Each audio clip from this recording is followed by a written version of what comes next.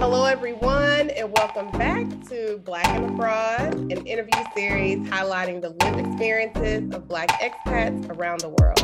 I'm Kendall Tyson, your host, licensed therapist, and fellow Black expat. We have an amazing episode in store for you today. And with that, I would like to welcome our newest guest, Shar Wynter. Hello. I'm so glad that you're here. Yes, I cannot wait for this discussion because our last talk was so good. Yeah, it was amazing. Just the way that we got connected, and then being able to come on expat chats. It was like it was kismet. Yeah, it was so organically just like this in the timing too, with everything going on during the new year and some events happening, with recent passings in the mainstream media. So it was just really, really timely. And our community got a lot from it. I would definitely tell you that. It felt so good to be able to share that information with you with great company. So, I'm sure we'll do more of this in the future. Absolutely. Well, let me introduce our audience to you, Shar. Shar is a social entrepreneur who promotes racial equity, social advocacy, and community empowerment. She is the founder and CEO of Expat Inc. and creator of the Expat app with an X, which connects the global Black community that works, studies, and lives abroad. With representation from over 120 countries and territories across the globe, the app includes the world's largest online directory for Black expats, nomads, and study abroad students. I am a member, I can attest to that.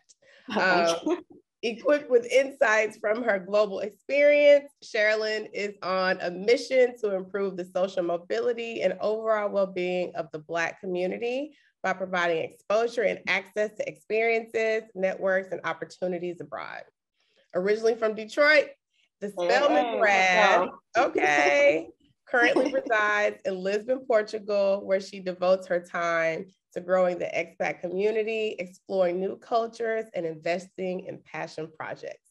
I am so excited and glad to have you here with us today. Happy to be here. So, tell me, let me just say this. I did not know that you went to Spelman. Girl, that was my dream school since I was 10. I went on the Black college tour in high school, and from the moment I touched down, I said, "Oh, okay, I'll be going to Spelman." Like I was gonna do whatever it took because it was just, you know what I mean. You know how you same way when I came to Portugal, I just felt like I belonged. I was like, man, it's just so much excellence there, and one of the best decisions of my life. Really, really one of the best decisions of my life going there. The sisterhood is unmatched, and so it's the experience. So yeah, I have a few friends that have graduated from Spelman, and I have some from Morehouse. I actually lived in Atlanta for 2 years after I graduated from UT. And my sister, while she was at UT in Knoxville, so University of Tennessee, running track, girl, I love all things Spelman. I love Atlanta. I love the culture. It's such a great experience. Anybody listening, if you have young ladies who are, looking at colleges, highly recommend. I mean, any of the HBCUs, because the HBCU experience is just unmatched. Like it is, it's hard to describe it because you just gotta experience it. Yeah. But even after leaving, there's just an ultimate network, like a automatic connect with people who've gone and studied at HBCUs when we see or meet each other abroad or anywhere else in the world. Right, because they're everywhere. I mean, I went to my PWI. Well, trust me, I went to PWI for grad school. So yeah, I was at NC State.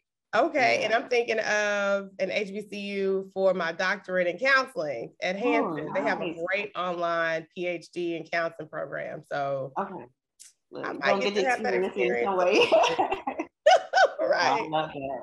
So, before we get into the meat of what we're going to discuss, I always like to start with asking guests, who are you? Who is Shar? Who would you say you are? Oh, man. So on paper, founder of Expat, but off paper, I am a lover of all things travel. I'm like travel obsessed. I love the way that I feel and how I can be present when I'm traveling. So that's just something that really brings me joy. And I like exploring new cultures and meeting people. And I love scrapbooking, gelato. So I center myself around the things that I love and just really go for it. I'm like, and if I realize I don't like something, then I'm like, all right, try something new. So pretty, I would say ambitious overall, because when I set my mind to do something, it's really no talking me out of it. So yeah. I hear you. I'm wondering, with all of the innovation that you've been able to engage in, the spaces that you're working in, how has that spirit of travel and living by your own terms really manifested itself in the way that you're living now? Oh, well, one of the things, like travel, it forces you to almost challenge, things you've been, like the way you've been socialized, because you start to get exposure to different lifestyles, to different ways of thinking, living, existing. And so the more places I go to and see, I'm like, wait a minute, do I have to work a 9 to 5 my whole life and wait until retirement to, enjoy my life? Do I have to be married at a super young age? Do I have to spend all this money on a wedding when I can spend it on a gap year? Like, I started challenging so many things. And it was through the exposure, right? Because even like as a young kid, one of the most impressionable trips was a trip back to my mother's country. Both my parents are from Jamaica. Okay. And I went to the country where my mother is from, like not the city tourist part, but like the real country, into the mountains. And with very little like material things, because Detroit is very materialistic and all these things.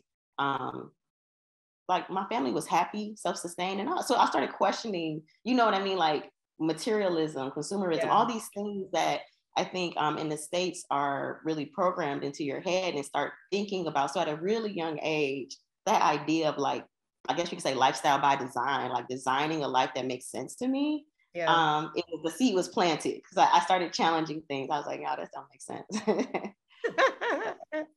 I think that is so cool. Work harder. Exactly. To kind of see like the origin story of, your family, and how, they've been able to amass what they have to get, to the point of being in the US and, growing and vitamin you a culture. And then it sounds as if giving you the freedom to be confident in making these decisions for yourself and supporting you and things of that nature. Oh man. So one of the things I'm so grateful for, I have the best support system. I mean, my mother is hands down, she's the biggest blessing. I don't know anyone like my mom. Just the level of wisdom, faith, kindness that she carries in her like everyday life. It's not like she's just putting on certain situations. That's who she is at the core. And she's gone through so much. So through my mother, I get a lot of inspiration, but also a lot of support. So like you said, the freedom to do whatever. My mom really let us explore, growing up. She, and I think that gave me confidence, right? Because you try things, and I know if I mess up or fail, I have my mom who's always going to be there rooting for me. And I know a lot of people don't have that. So that's why I don't. And my grandmother as well, my sister, close friends. So my support system is A1. Like, that's what really makes me feel not afraid to, even when I'm scared of something or doing something new, I know worst case scenario, I'll always have a roof over my head. If that makes any sense. So I'm okay to like take certain risks. Financially and also just with my actual life. So my dad says this thing about you can always come back home, right? And that's a good feeling to know that. It is it's like I don't want to, but knowing that I can is one of the most important things that's going to help, I would imagine, to help us get through whatever difficulties we encounter, whatever setbacks we may have.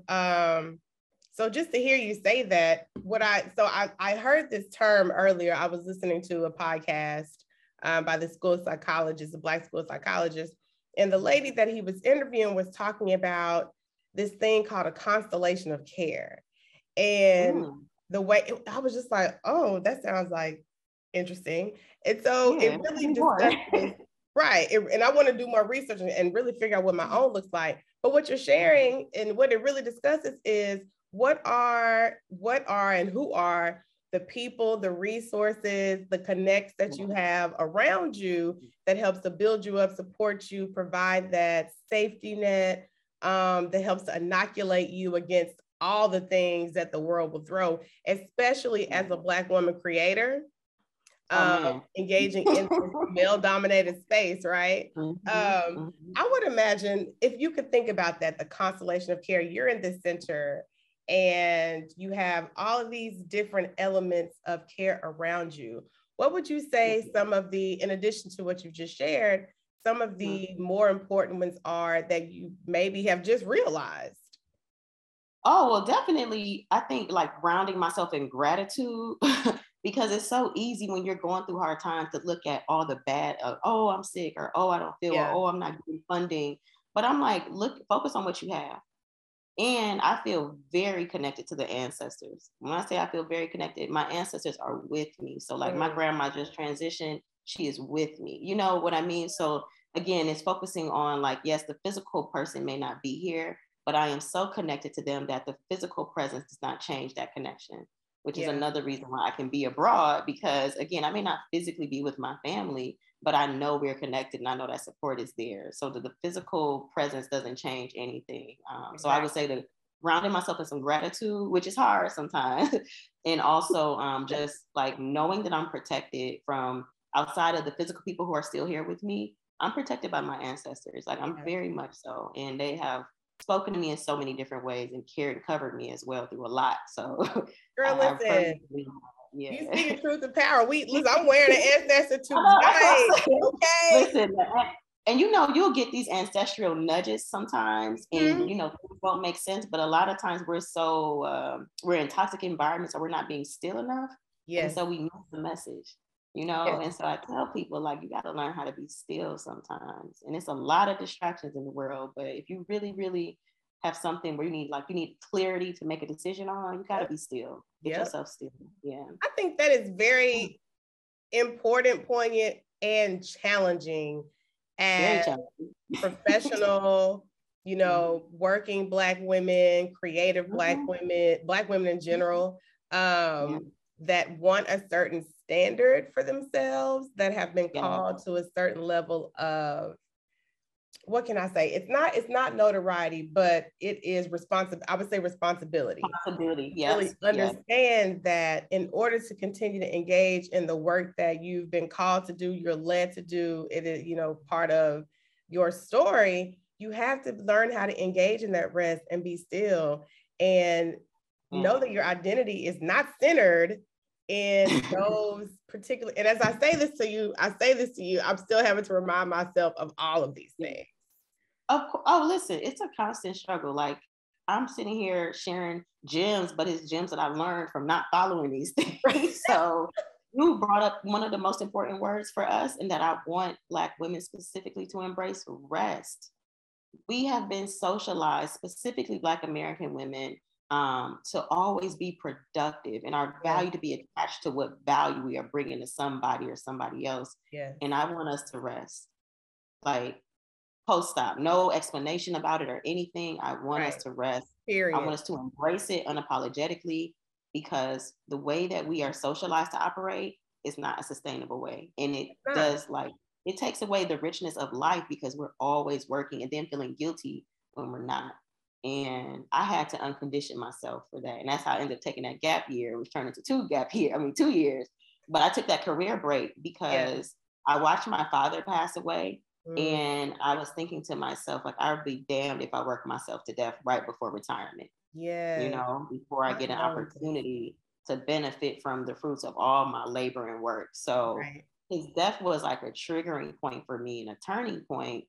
And not just, you know, I come from a family of hard workers, perfectionists, you know.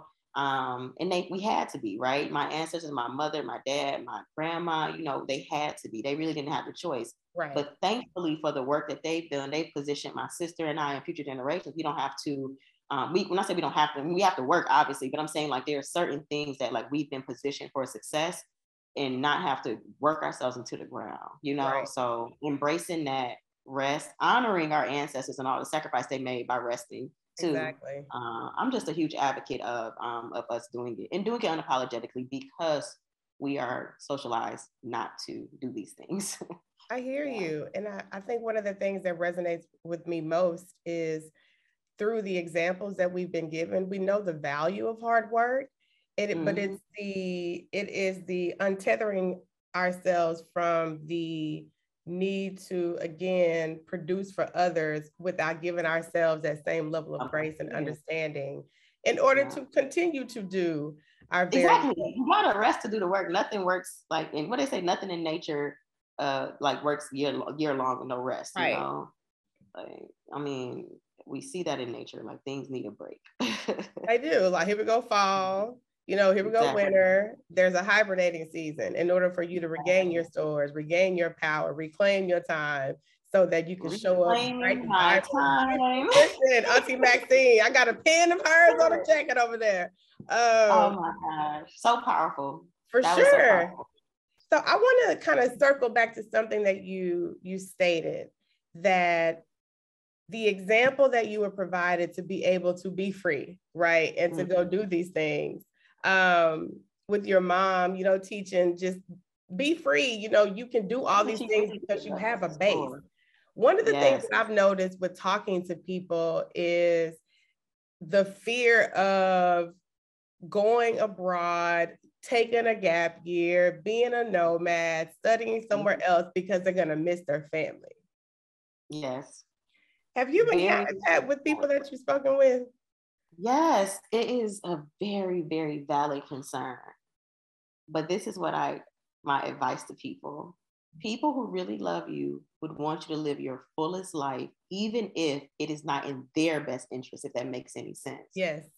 And so you have to think about, are you living your life for everyone else's, or placing them at your priority? Obviously, you have kids, that's different, right? Yeah. I think that's a separate conversation when you have children. But as the child, or as the daughter, the son, you know, if your family really and loved ones really, really, really love you, they will understand that sometimes what's in the best interest for you may not be in the best interest for them, because maybe selflessly they want you to physically be here with them. Or maybe you have a older parent that is sick that you need to take care of. I hear that all the time. And I'm like, very valid. And it may sound really selfish. And I know some people will hear this and be like, oh, she's cold-hearted. My dad had his third stroke in 2012. I moved abroad in 2014. The fear of him transitioning while I was abroad it gave me so much anxiety. Anytime my phone rang midday when my family knew I was at work, I just assumed like, oh my gosh, my dad passed away and they're calling me to tell me. So I carried that fear of being away from family, of not being able to be there in case of an emergency with me most of that whole 2.5 years I was in London. And then when I came back, thankfully he did not transition while I was abroad, but he did transition while I was in the States. And guess what? I still wasn't able to get to him when it happened. My sister called me. She was like, I think we need to go down to Florida. My dad lived in Florida. Because the rehab center had called her to tell her he wasn't doing well. And literally, as I'm on the phone with Delta to book the ticket, because I immediately got on the phone with her to book our tickets, she called me back and she's like, you get what I mean? So even, I guess what I'm trying to say is, even being in the States, I was in Atlanta at the time. I wasn't that far away. Right.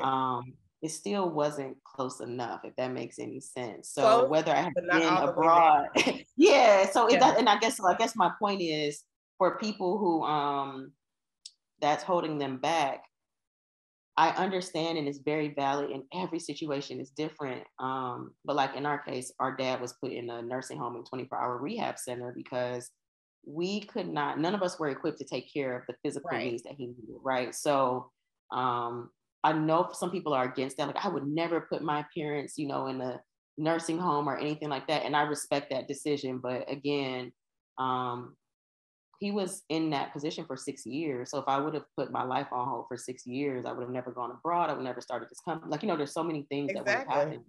And it sounds selfish, but the way my father lived his life very freely, very, he just lived life on his own terms. Like, that's something I learned from him. Like, he was like, he didn't give a F. He was like, look, I'm gonna do me. Y'all figure it out. But there was a level of like respect for it, right? Like at his memorial, people kept saying like, Tony definitely lived life on his own terms. And it was funny because he really did. So I got some of that from him. I hear you. You know what? I so appreciate, which I already knew this conversation would be honest, right? And it just really touches me. Just to know that, to share living for yourself and working through whatever emotions and thoughts and feelings, however rational or irrational, come up is the key. Because at the end of the day, nobody else is accountable for our decisions but us. And it's like identifying, am I going to be living my life out of the fear of a thing? Or am I going to live the way that I believe is healthiest for me, best for me? And whenever said thing occurs, I will do my best to manage it then. Yes. And you said something, the fear part. It's like, it's a quote that I love. And I think it's something like, regret will haunt you more than failure. The reason I love that quote is because I know for a fact I would have regretted if I didn't take these overseas opportunities that were just tugging at my heart for so long. Exactly. Versus, like I said, when I say failure could be so many things. Failure could be me going abroad and my dad passing away. Failure could have been me going abroad and hating it. Like, there's just so many things that failure could have been. Right. But the regret would have definitely haunted me more. Exactly, because that's kind of like discounting yourself. Like, I could have actually done this thing, but I decided because of my decision, right? I decided not to do it. Now, in the event that, and failure is a springboard that you need to push you into the more aligned direction. Like, we can't get anywhere without failure, right? So the real lesson is in the failures, not the successes. Oh, totally. You have to go through a whole lot of failure in order to get that one success. And that one success might not even be the pinnacle of success, but to know that, right, but to know that I effectively chose not to do the thing, as we were talking about ancestors earlier, that the ancestors have literally been putting fire up in my bones, urging me, giving me all these signs, laying it out for me, and I chose not to do it. I couldn't even imagine. I was talking to my mother about that actually, and she was just like, when you told me that, you got a job in China, I already knew you was going. Because I was like, did you? She was like, girl, you've been talking about being international since you were, little. It's been on you. So we know that things are for us the way that they just manifest with ease and they just keep popping up. And it's up to us to really be in tune with ourselves and know, like, okay, that didn't just happen. I don't believe in coincidence anyway. When things are in alignment, do we have enough presence of mind and self-awareness to really step out on faith and take that leap? Listen, this when you move abroad, it is a faith walk. I don't care how much money you have. I don't care what type of job you have. It is a faith walk, because navigating foreign land, even if they speak the same language as you, you're going to be tried and tested in some way, right? And there's a certain level of confidence that you build as you navigate successfully or unsuccessfully. You still build confidence, but you learn what not to do, that you can't deny. So when I think about the overseas experience and what it has given me, it's regardless of how my journey in London ended, regardless of how my journey in Lisbon ends, or if it ends, because I plan on being here permanently. The journey, willing that into existence. I know, I put throwing it out there. The way that it has fed my soul and expanded my universe, my way of thinking, my life, regardless of how it ends, it doesn't take any of that away of what I gained on the journey. And that's why I can be confident being here, because or taking these risks and these chances, even with Expat, regardless of how Expat turns out, what I've gained so far made it worth it. Seriously. So, just relationships with people, learning about these really rich stories, like, you know what I mean? It's, and I don't think that, like, there's a reason that I'm doing it, right? You know what I mean? Like you said, honoring what you've been called to do. And knowing that there's space for all of us to do these things and doing well, because we all offer something unique, right? Based on our experience. So it's been very rewarding. Like, the journey has been challenging at times, but it's been worth it. Like, just very worthwhile. Yeah. I know. And I've loved to see, just in the short time that we've known each other, just to see, like, the community you've been able to build through the app, the people that I've been able to connect with through it, how we got connected. I just kind of see it as a conduit to like other people being able to live their best life and really being able to walk the path that's meant for them. And everybody is not meant to play that role. So that's a lot of responsibility. Yeah, it is. And there's so many times when, because I know, like, you know, we're focusing on the mental health side of, you know, things as well. Right. There's a level of fortitude that you need to be able to keep going. Yeah. But when I think about the support from the community, again, I've been blessed. The expat community, phenomenal. Like, in ways that I can't explain how fortunate I am to be able to even like be a part of a community that's so supportive and just like cheerleaders. You know, I love the way that we celebrate each other, because that is literally like what this was like. I would like celebrate us taking these risks, Right. us, you know, moving abroad, and not just moving abroad, but we're thriving abroad. Yes. Celebrate us breaking down a lot of barriers and just biases that we've been socialized to believe about how we need to live our life, you know, Right. and what happiness means and things like that. And success looks like, it's very rewarding to just see it, you know, like live, right? Like, it's like all this is happening right now. And I'm just really grateful that I'm here to witness it. So yeah, it's kind of like being an intentional act of untethering yourself from generational trauma, you know, expected ways of being, and figuring out your own path and walking that with fidelity. It's scary, but it's like it's something that you get to own wholeheartedly, like that nobody else can do for you. And there's so many other people that are like taking this same path and, you know, walking this same type of road that we get to share these experiences with, because we know that what we're doing is going to reverberate. It's exponential. Oh, listen, the impact is not just like generational, right? Because my story is a testament to that. Like, I can't imagine what my life would look so different if my mom and my grandmother didn't have the courage to go abroad, right?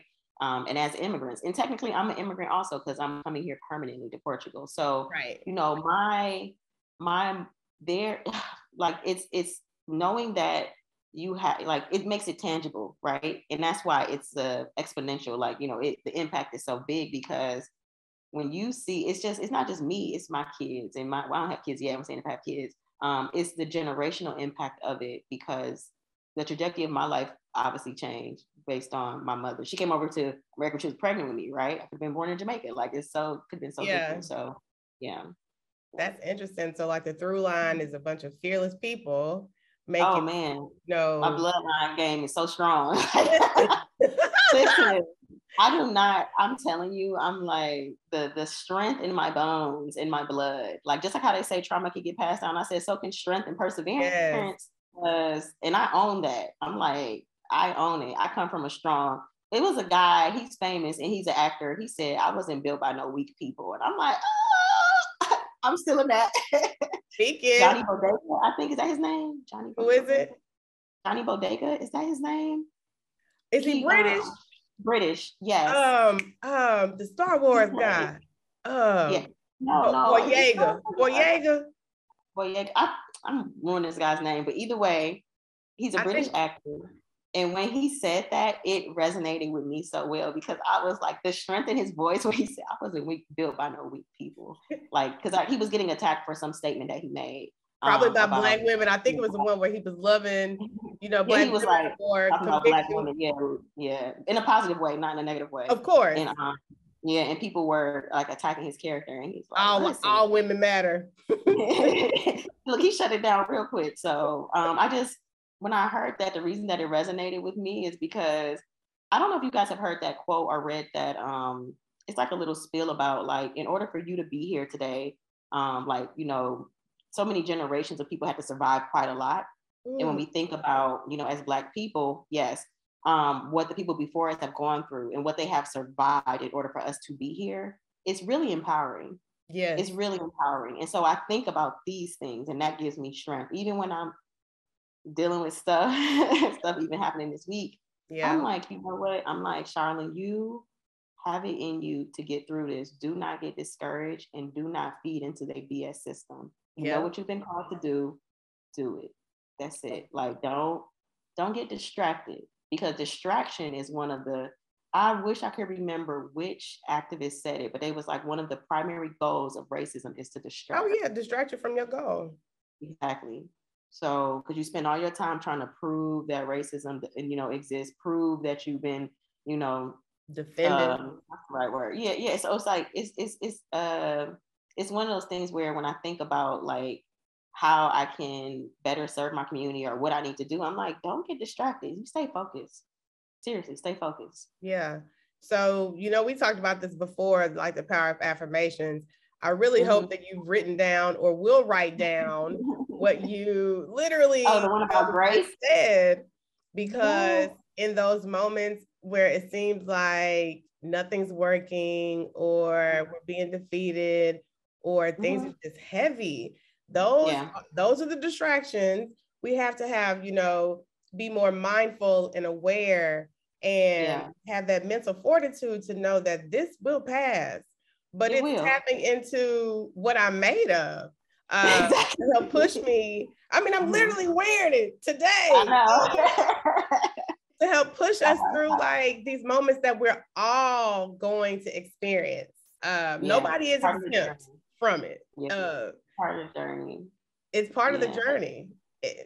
And I want to kind of like shift to, I know we kind of had like a pre-conversation because, we do that.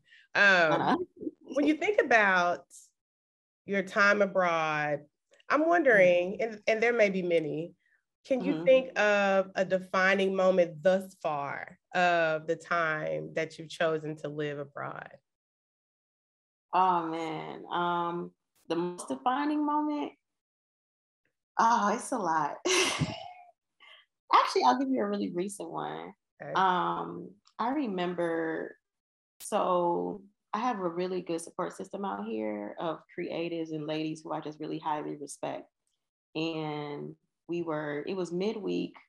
We were literally I think we had just gone something to eat or something, just enjoying ourselves. And we both just were like, this is our life. Like, we think about how different, we had just came back from a wine tour. And mind you, this is just like, our life is just so different. You get what I mean? I was like, a year ago, both of us, we were like, a year ago, our lives were so different.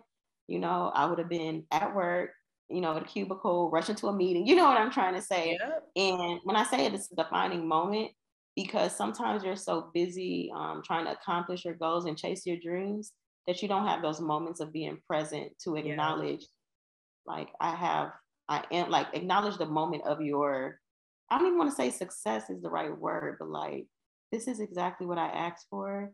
And I got it right now. Like, I'm into to enjoy it. And so I just remember that conversation so vividly because it always brings me back to the possibilities a year from now are endless. The possibilities a year from now are endless. And I try to remind myself, sometimes I deal with toxic people or situations, and I'm like, a year from now, I'll be living my best life. Exactly. And this person will still be doing the things that they're doing. Exactly. So, and that allows me to move on instead of trying to get revenge when people do hurtful things. Yeah. Right. Which they will do. To tear down your business or to ruin your reputation. I'm like, a year from now, this person will be doing the same exact thing. And I will be living my best life. Let them have it. Keep it moving. So when I have that moment of just reflection, it was just nice because it made me feel like I'm finally in a position when I can be present and not be traveling. The reason I used to love travel so much is because it was one of the rare moments where I was present. I haven't been diagnosed with anxiety technically, but I think I have anxiety, right?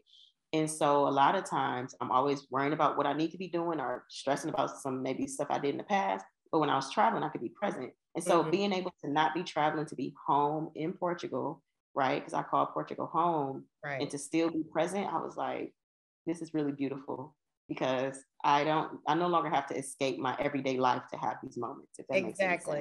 There was this quote or a few quotes. One of them is, I want to build a lot that I don't want to run from. Right? Yeah, that I can be fully immersed in and happy about and able to work through whatever does pop up. And then that brings me to another thought. It's you are, I am, all of us are literally living the thing that we manifested a while ago. Like we're in the middle We're of in it right now, like being abroad. We're in it. Exactly. And it's weird. I feel like that sometimes walking down walking down the street in Beijing, and I look around, I'm like, I really do live in this other country that I never thought I'd be in.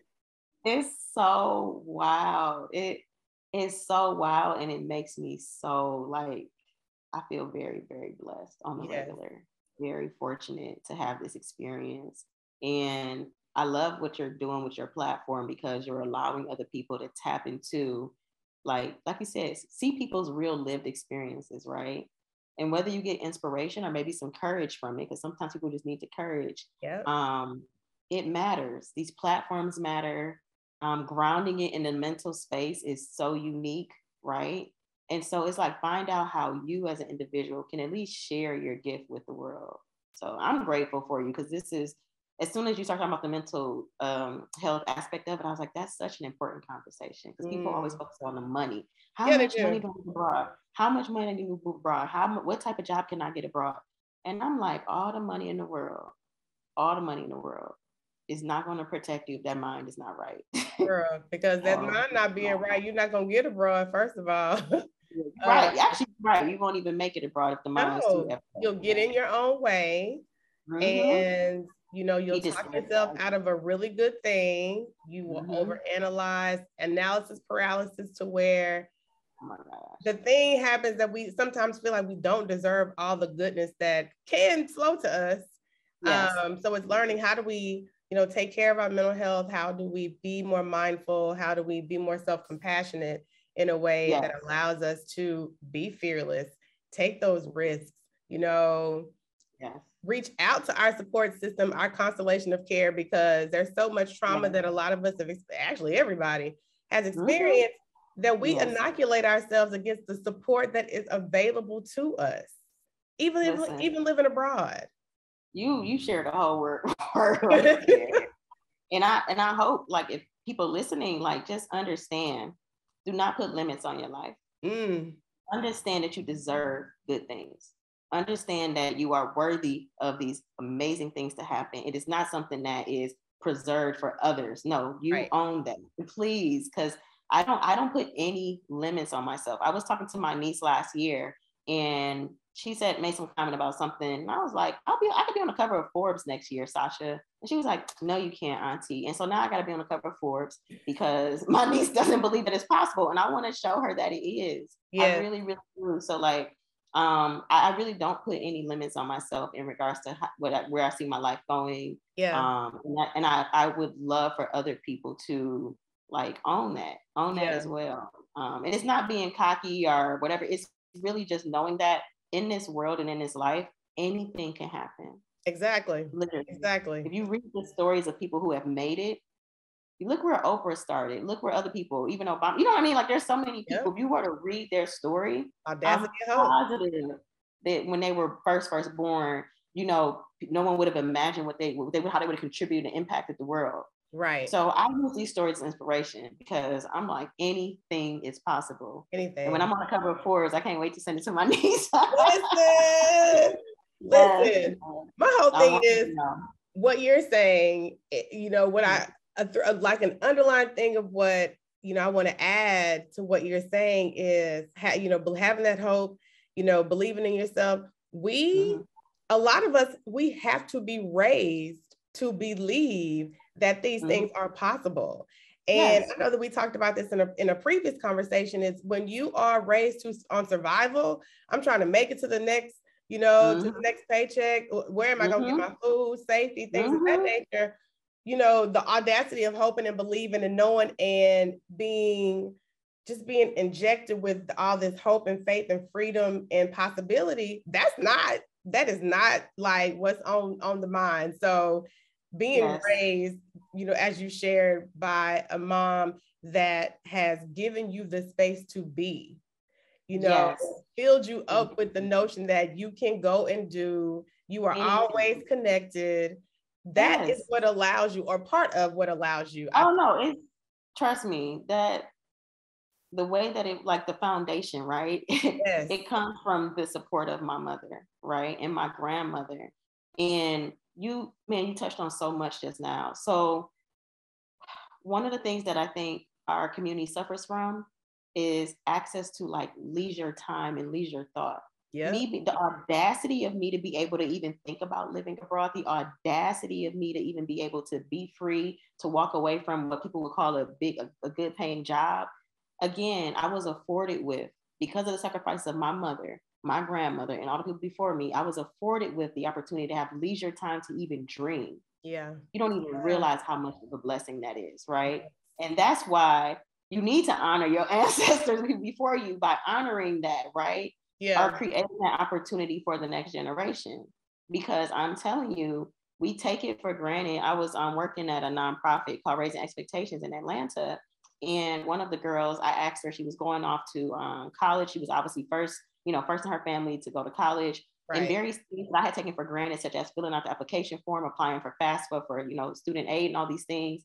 It was very foreign and scary for her because no one in her family had done it before. And Right. so I was like, "Oh, what's your major?" She's like, "I don't know. I just checked the box." I was like, "What do you mean?" I was like, "Your classes are going to be dictated by that." And I'm like going into like panic mode for her. And she was like, "Listen," she was like, "I don't even know where I'm going to sleep tonight. I don't have time to think about a major." Oh, Lord. And in that moment, I was like, damn, it hit me so hard. Yeah. The fact that I had the luxury of like leisure time to even think and explore what major I wanted to study.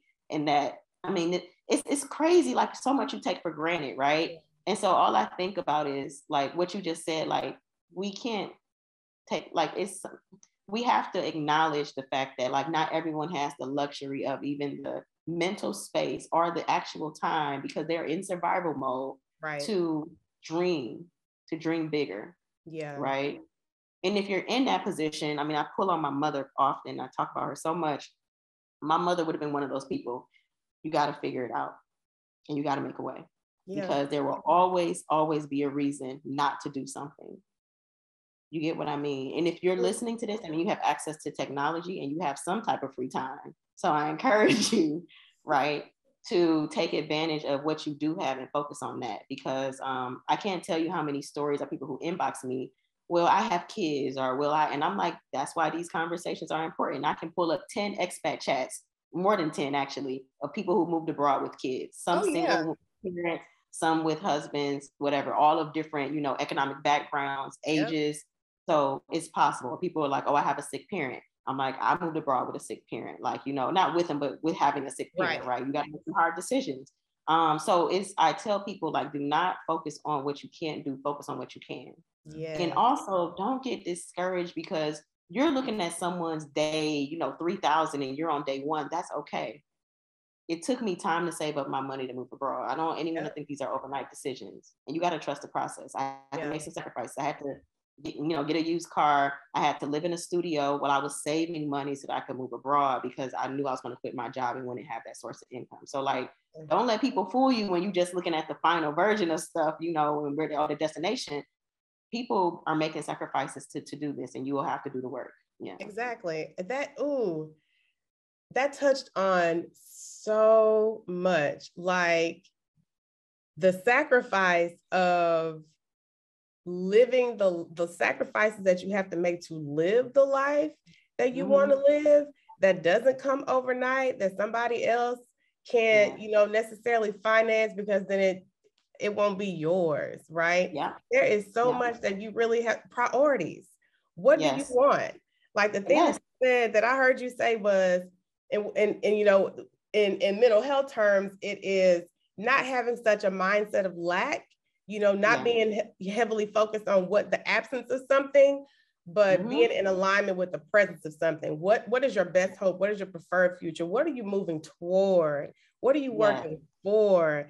And meditating on that, working toward that, setting intentions for that.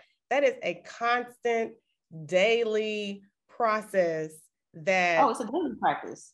It is work. That's work. It's work. Because guess what? Like right now, I can tell people what right now. Like right now, the app isn't funded. Right now, I'm a one-person team. Right now, I am like trying to figure out personal things in my life, right? like I'm being single, not having children. But I'm not going to focus on all of that. I'm like, what can I do to position myself for where I want to be? You know? So I'm applying for grants, right? I'm working on partnerships so that can help fund the app, right? I'm looking at affiliate partnerships and arrangements so that we can bring in some revenue. Right. You know, like, you know what I'm trying to say? I'm trying to make myself available for dating. You get what I'm trying to say? Like, you gotta focus on, like, what can you do, right? I can sit there and mope and, oh, I've applied to over 20 grants, and I'm being transparent and sharing this because I want people to know when I do get that grant, when I finally get one of them, you know, no one can say I didn't work for it, right?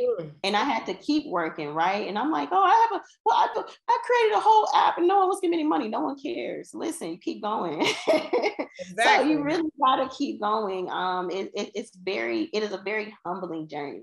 I will say that. So when people see a news feature or, oh, well, she was already making money and she was doing this, I'm like, I worked very hard for all those things. Very. Right? I did the work and I'm gonna keep doing the work, right? Because guess what? I went to a business retreat last month. They gave me a reality check because I was like, I've done all this. I don't know what I'm doing wrong. I can't get any grants or whatever. And they're like, so what? We don't care if you build an app, build more. Like, we don't care if you get what I mean? Good for you. Now keep going. they were like, it sounds like you're expecting all the hard work you did in the corporate world to carry over into entrepreneurship. And in entrepreneurship, we don't give a fuck what you did at Deloitte. We don't care what you did before. You need to honor the journey and the process. Don't expect to get gifts and blessings for the work that you have not done yet. You've done some work, but don't let that negate the fact that there's still more work to be done. And these are coming from very strong women who've been in the game for over a decade. And here I am in year 2, like, you know, in my little pity party about, you know, not getting grants. And they're like, okay, you apply to 20, apply to 20 more. Have you tried other routes? Like, you know, of seeking funding, right? Have you revisited what your monetization strategy is going to be?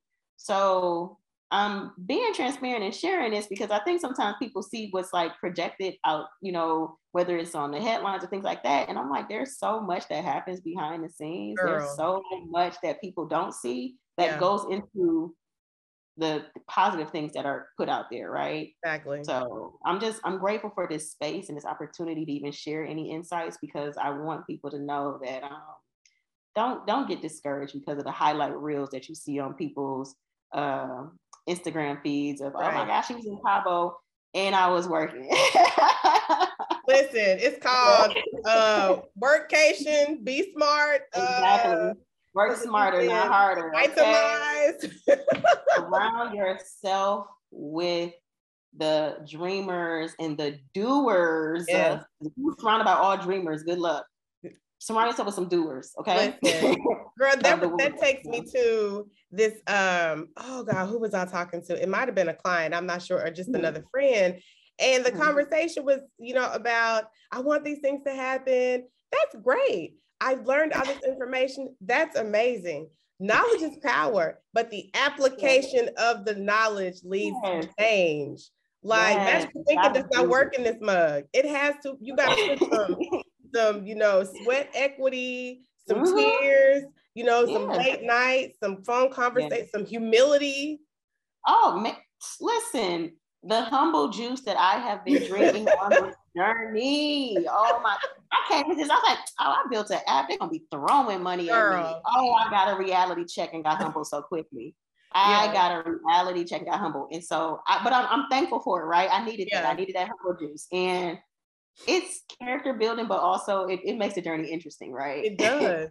Because I mean, how fun would it be for, or even how meaningful would it be for everything just to go smoothly? I don't know anything in my life that ever has, honestly. I can't think of, I'm sitting here thinking, I'm trying to, like, I mean, to be honest, like, even like the process of moving abroad and some of the hiccups that have happened along the way, like, it's a funny story. Like, you know, it's a funny journey. I can laugh now. Exactly.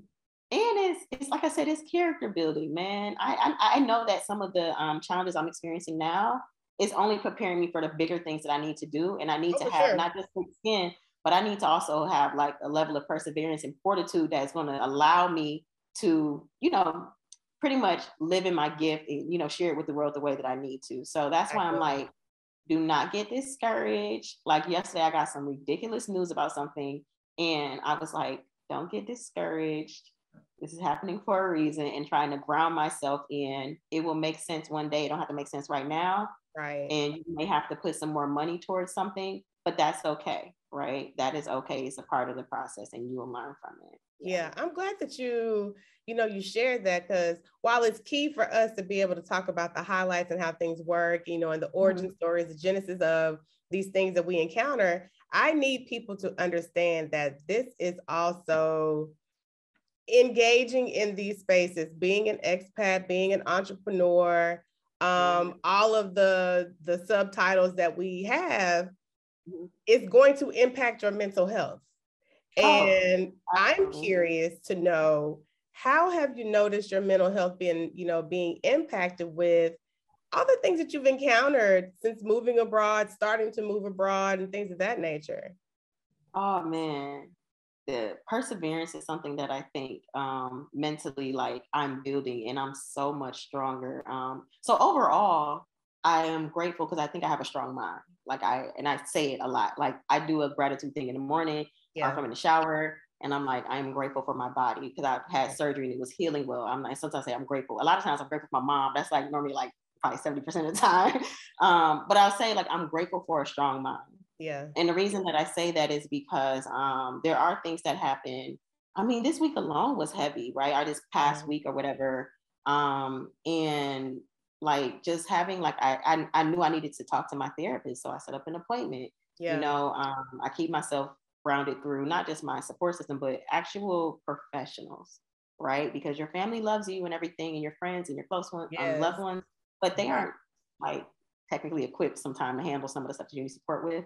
Right. So that's why I do encourage people to have a therapist. My therapist is phenomenal, a Black woman as well. And yeah, like she's phenomenal. I mean, I started going to her after my dad passed as a grief counseling.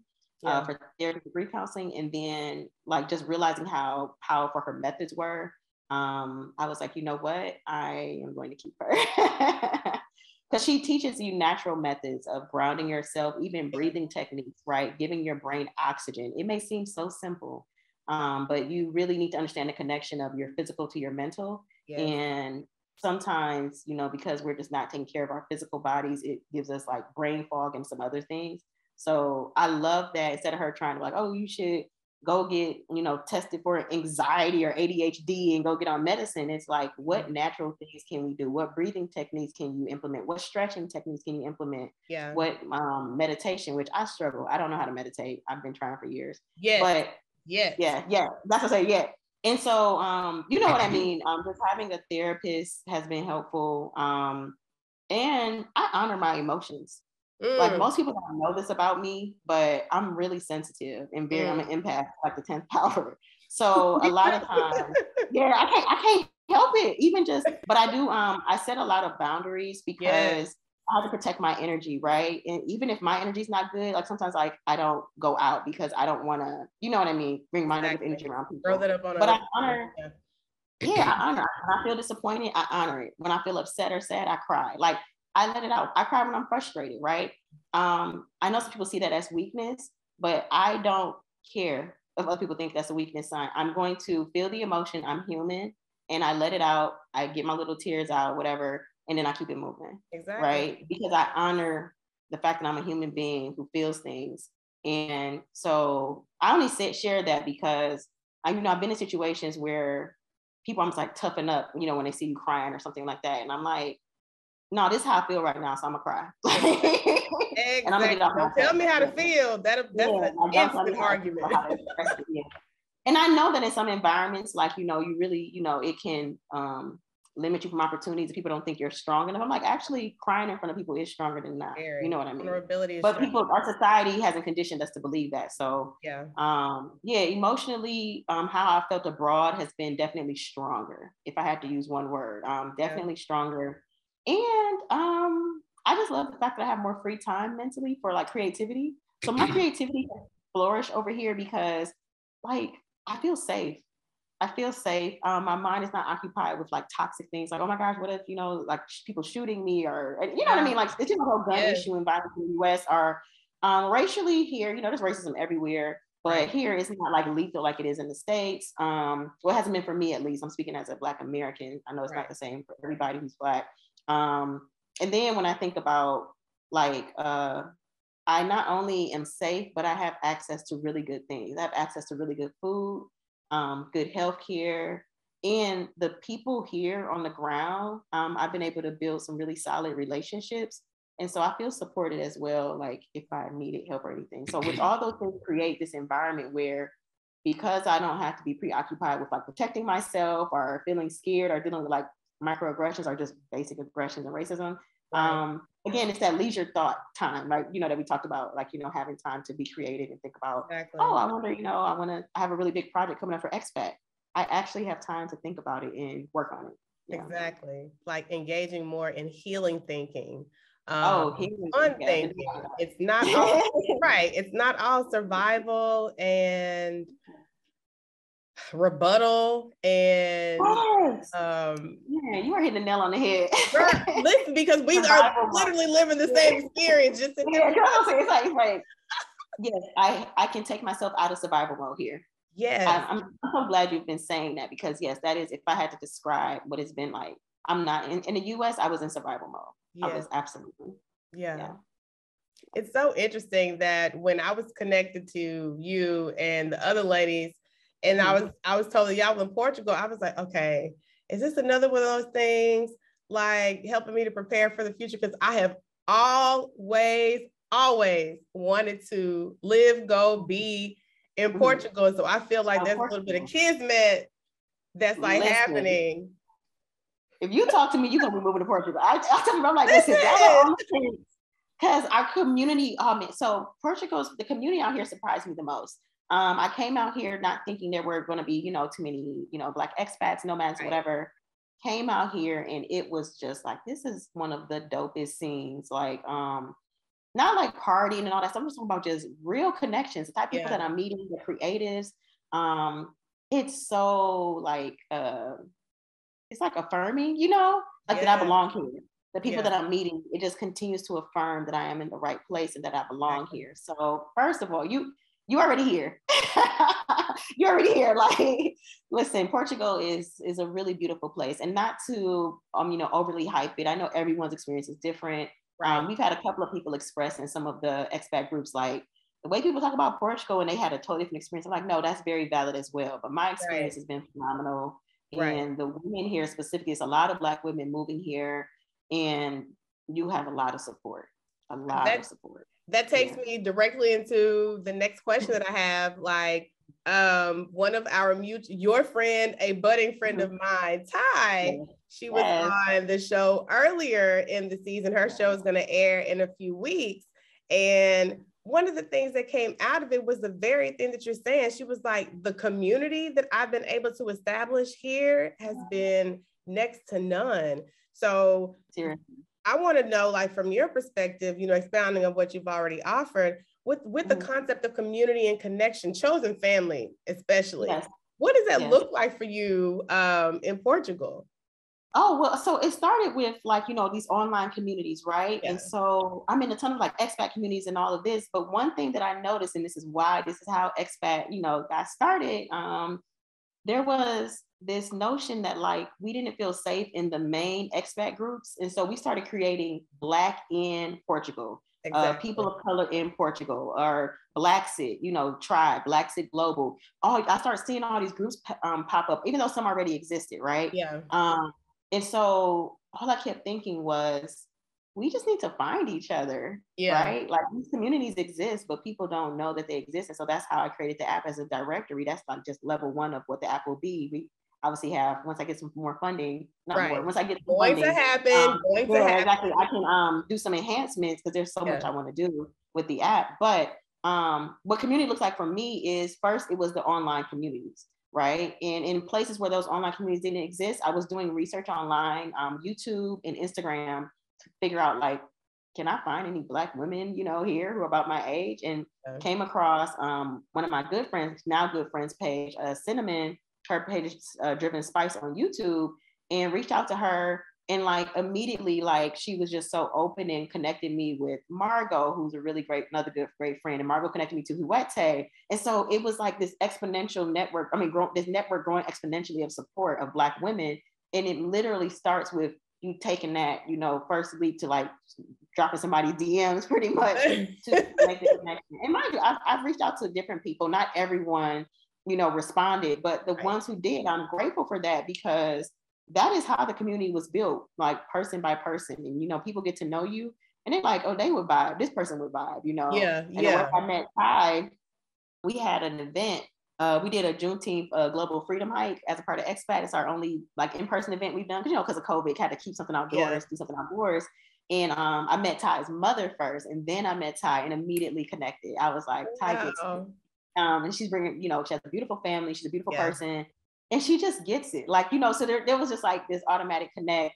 So the way that community has been built for me has really been through, one, like you got to leave your house, right? You got to go meet people, go to events, you know. So I know people think I am an extrovert. I am not. I am an introvert, but I am an extrovert around people that I feel extremely comfortable around. Exactly. So yeah, that's why it's like, you know, I can sit here and just, you know, chop it up with you so organically and easily, because I feel really safe and comfortable.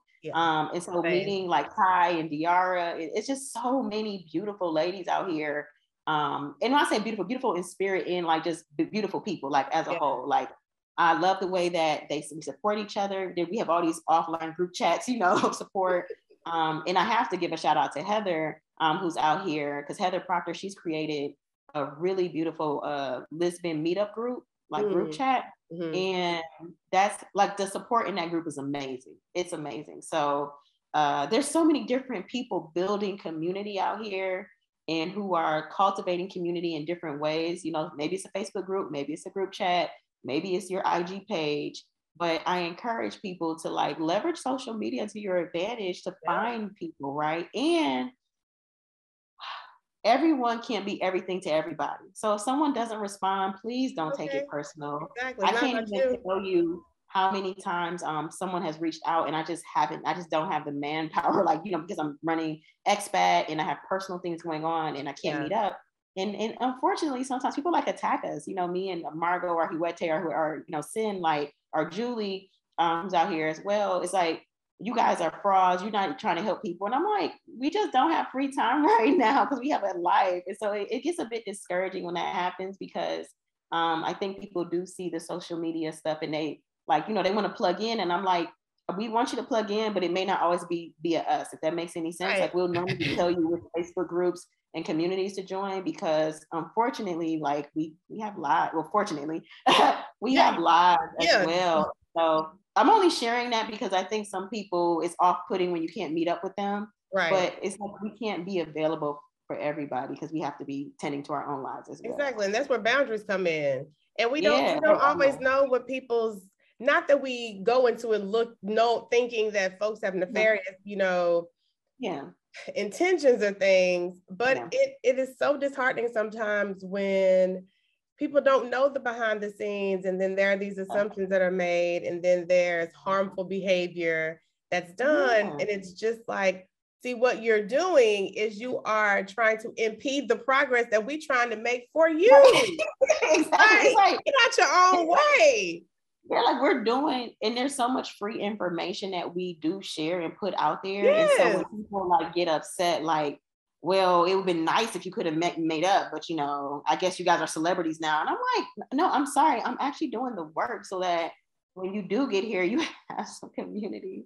It's kind of mind-boggling. So that's something that I really have wanted to address publicly on like IG or something, but I feel like it's no nice way to say it without seeming rude or like an a-hole. And so it's like, I'm like, please be gracious with us, because we are genuinely also, we also have like you know, like this past weekend with one of the people, I'm like, I just lost my grandma. Like, I don't want to go to an event on Saturday. You get what I mean? Sunday I felt better and went out, but that's my own like decision, right? That's my own business. So it's like when people attack you for not being available, I'm like, my free time does not mean it's available to you at all.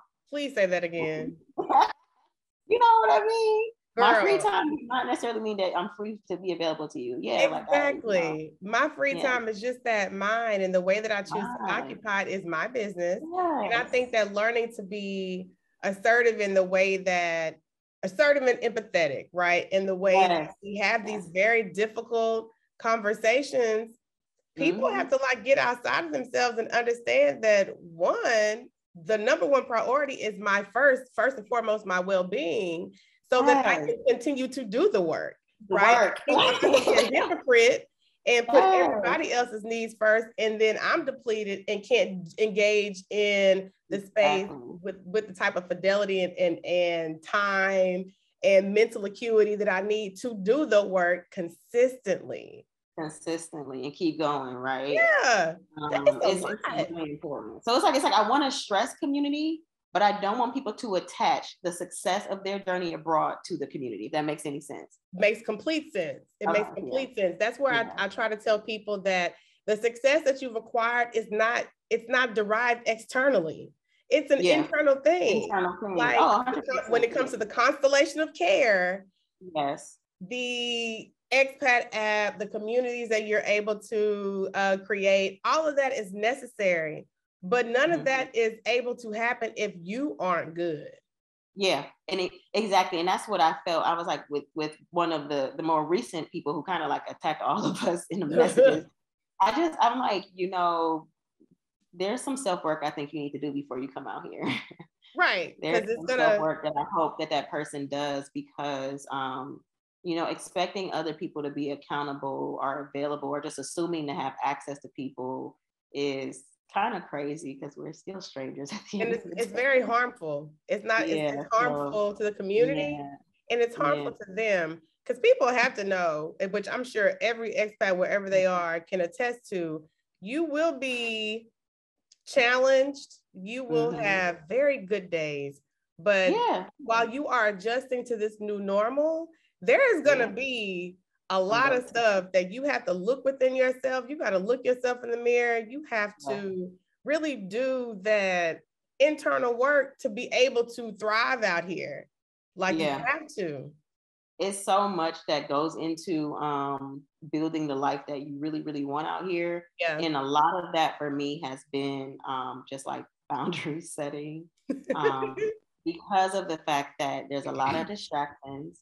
And it's really easy to come out here and get so caught up in the fun stuff that you don't do the work that you need to be doing to keep yourself out Exactly. here, if that makes any sense.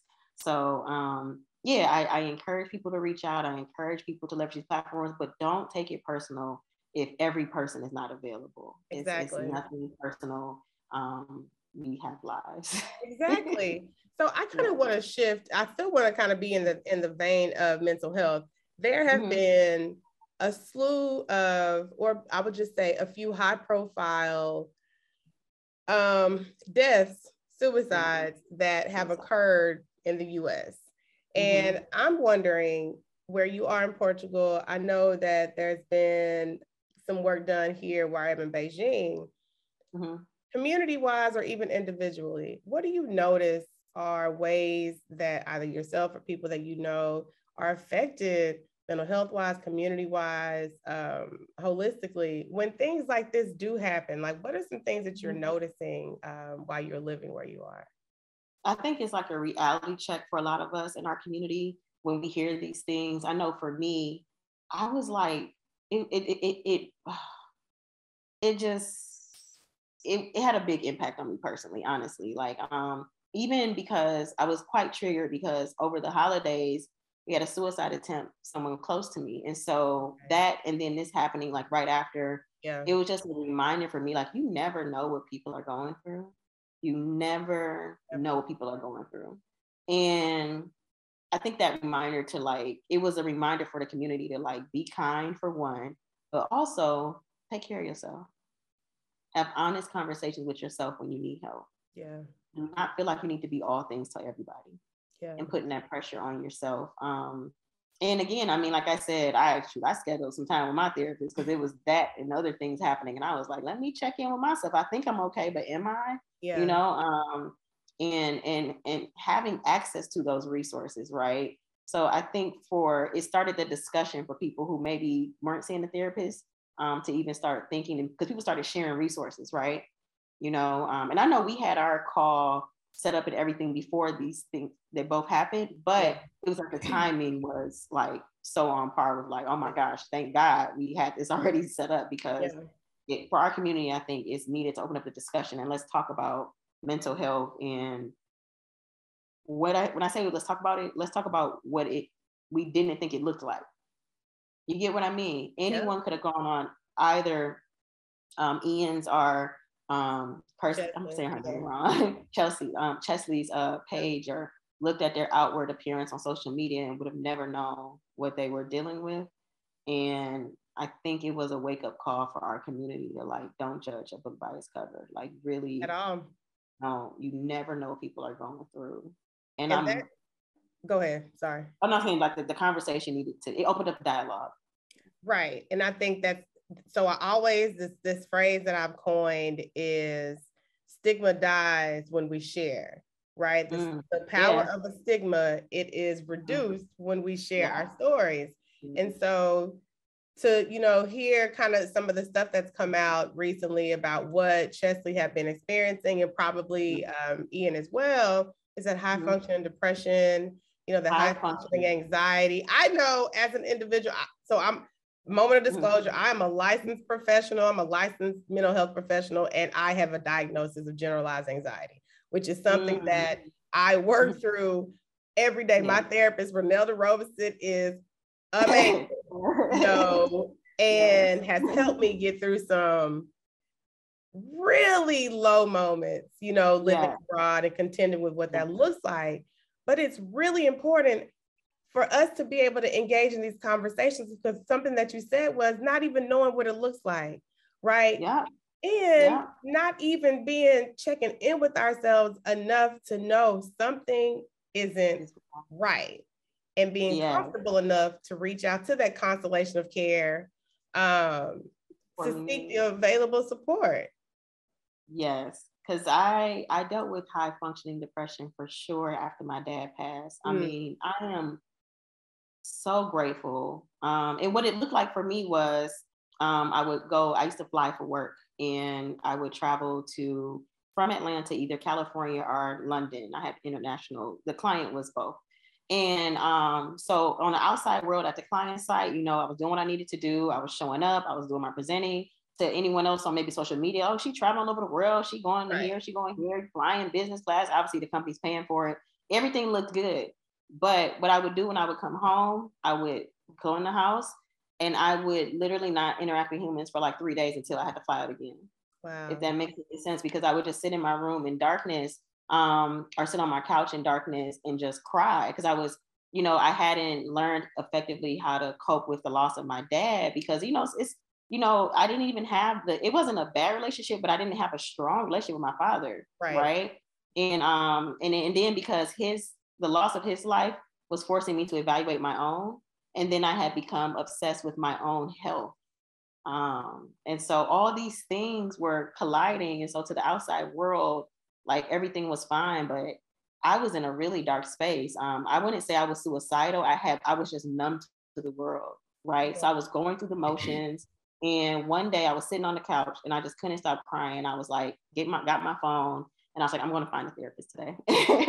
And I use a virtual therapist. It's a virtual app called Doctor on Demand, and it allows you to see your therapist virtually. So I don't even see my therapist in person, but the reason that that's helpful is, as someone who travels and lives abroad, I was able to keep my therapist when I moved abroad.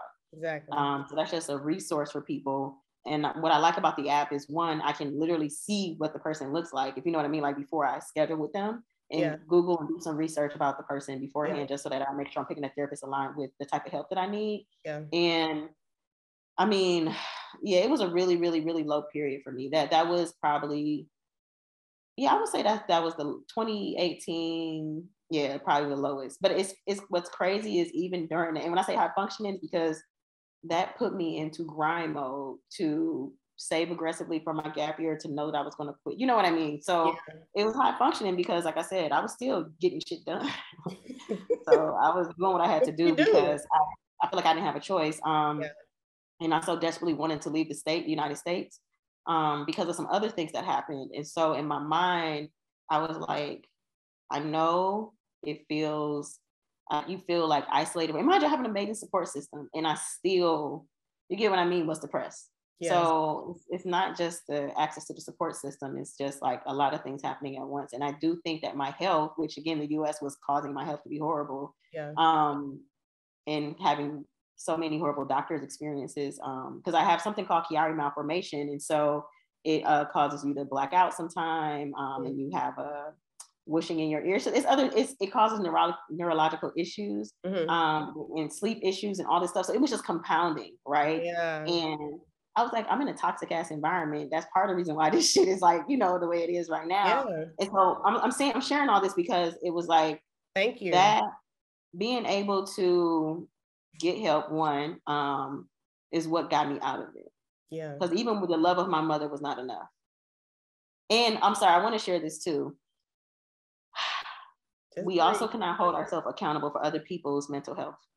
And what I mean by that is you cannot love someone out of a depression sometimes. So this is why I advocate for licensed professionals people should seek help from, because even the love of people, I mean, I have unconditional love from so many people in my life.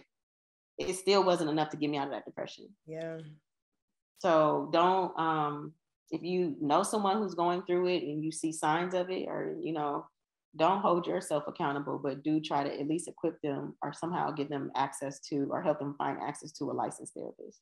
I'm so glad. Thank you so much for being so transparent. Like I always say that the things that we encounter is going to help unlock the healing for others.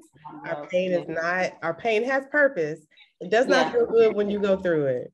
But when you are able to come out on the other side of these challenging situations and know that you've done something for yourself that was very difficult but rewarding, it's just another level of like just power. Very empowering. Yeah, it's really empowering. And you make it through. Yeah, because that low moment, I'm like, I made it though. I made it. Oh yeah. Yeah. That shit is not fun at all. It was so many moments. Man, like 2018 was just, it was a year. It wasn't my 20, but most of us 2020 was my 2018. Yeah.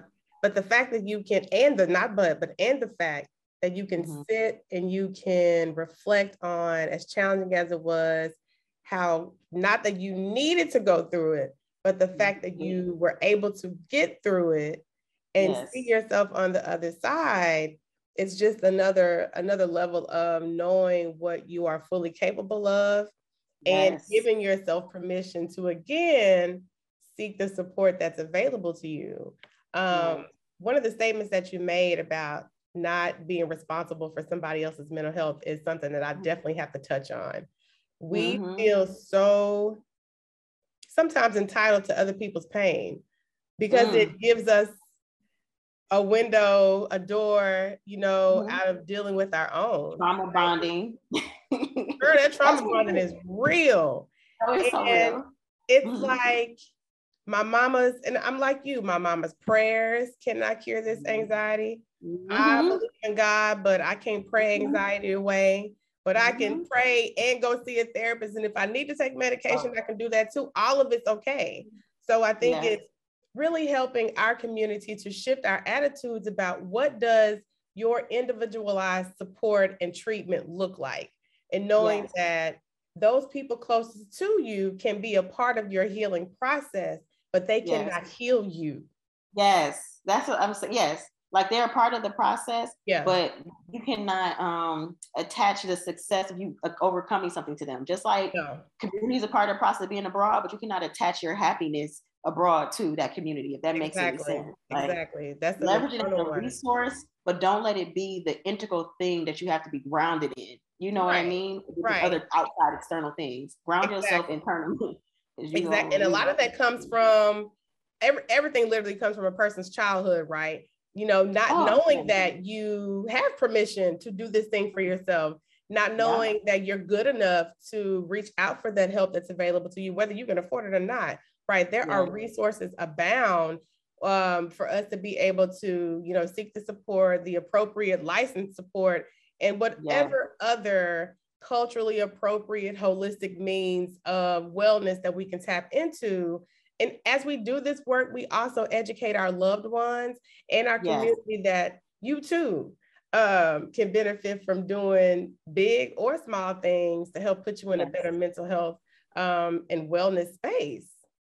Exactly. And that's why I love these discussions, because even with sharing the app that I use, with sharing, you know, I know you shared a ton of resources, which I actually feel like I need to update and add on your Expat Chats. I just thought about it. Okay. But you know, you shared resources, you shared free resources.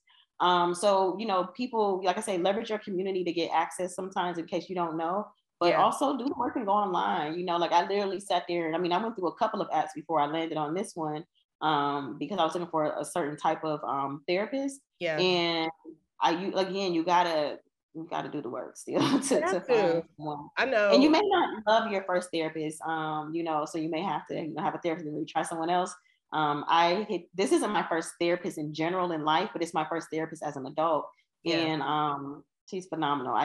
But again, I did research. Like I looked up, like, okay, what is this person like to do? I wanted someone who's gonna be more holistic versus like recommend, you know, meds to me, right? So you gotta find someone aligned to what you think may work for you or whatever. Like you don't want to, like, let's say you don't want to pick someone who they're all about holistic methods and you're like, no, give me the meds, you know, like, so you got to figure out what works for you and try to find a therapist that's, you know, can accommodate. Exactly. You have to be in the driver's seat of your healing, right? We can't attribute it to somebody else. They're just a part of the process. And any good therapist will tell you that I am not responsible for your healing journey. I am a conduit to help you do what is best for you. It's different. Yeah, like I can give you tools. Yes.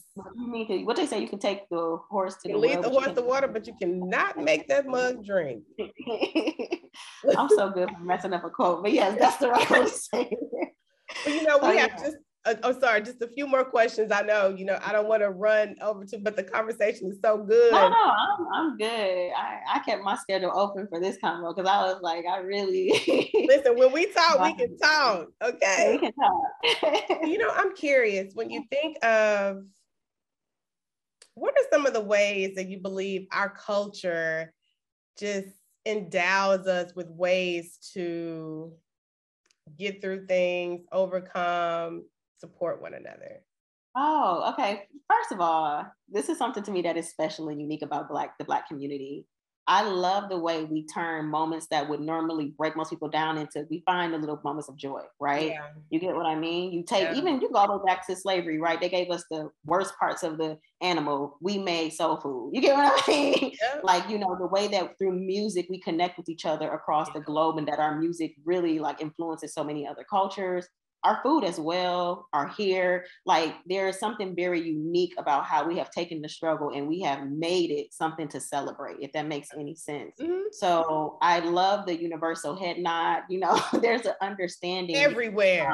Yeah, except for the UK. I'm like, y'all, I'm like, I was trying to run the first place. I'm like, y'all don't do the universal head nod. But yeah, it's just, you know, it's one of those things where sometimes I'm reading like Twitter threads and stuff, and it's about like it's like an inside joke, right? Yes. And I love that about us. And I love the fact that for many of us, despite the fact of how we are treated externally by other people and other cultures, I would choose to be Black any day, all day.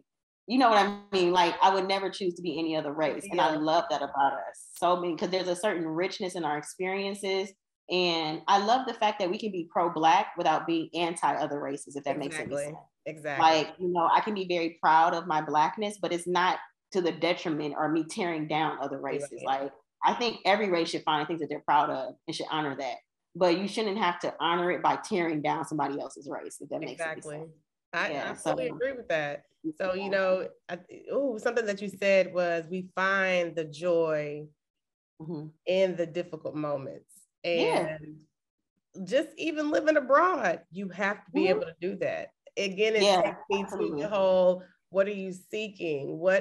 I'm working toward the presence of joy in my life, even though things seem to be falling apart, right? But sometimes things have to fall apart and break up in order for them to be appropriately pieced together. Yes. And you got to honor those moments, and there's seasons as well. Like one of the things that I noticed, like moving abroad, you're going to have your seasons, right? You know, you got that fresh when you first get here, you're all excited, you know, meet people, everything. And then you had that period of like shit's getting real because you got to go through the November. formalities sometimes. You know, and then you have that period sometimes of like, okay, I'm here, I'm settled, and you know, may find yourself coasting a bit, you know, meaning like you're still enjoying yourself, but it's not as exciting as it may have been when you first got here. Right. I honor all those seasons, and I love them all for different reasons. You know, the excitement part, the part where I'm just chilling, the part where I'm like, frustrated, you know, because again, it makes it worthwhile. It's such a really interesting journey. And you find yourself learning a lot about yourself through these experiences too, because I've learned so much about myself. Like, I never thought I was an outdoor person. I am. I'm an outdoor person. I never thought I was an outdoor person. But living abroad and enjoying being outside and just breathing in fresh air, going on hikes, I never did that in the States. Seriously. Yeah, I never thought I was a beach person.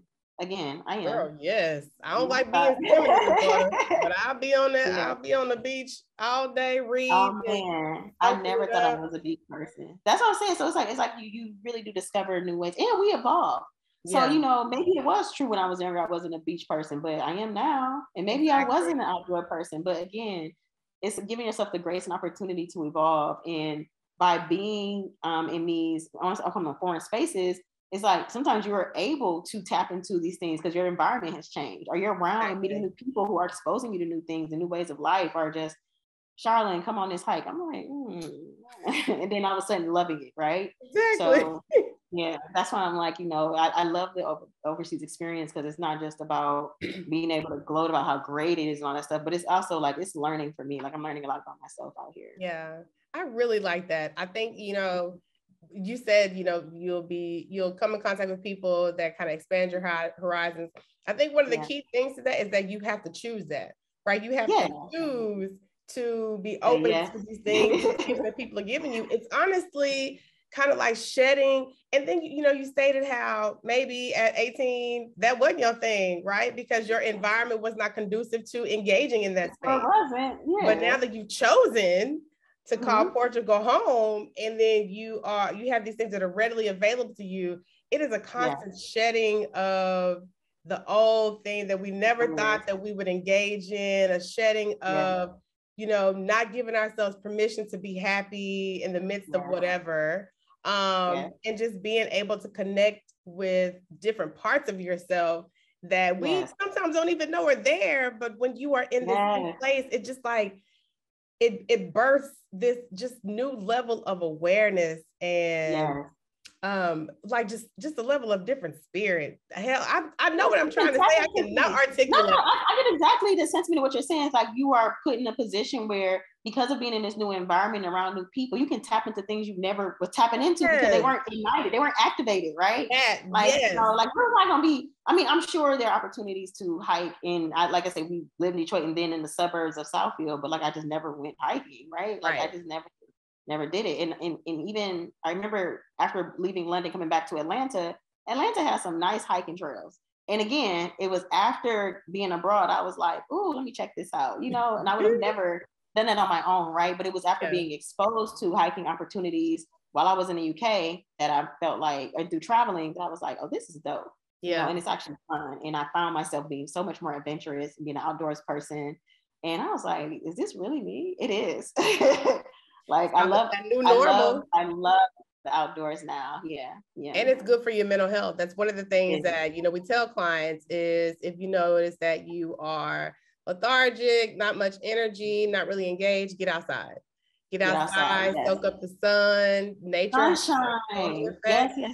I gotta tell like people, man, I mean, I know whatever, they've done a ton of studies, but like real talk, give yourself access to sunshine. If you live somewhere where there's not a lot of sun, I don't even know what you should do. But for those of you who have some level of sun, and when you're picking a place to live, try to find a place that has natural light.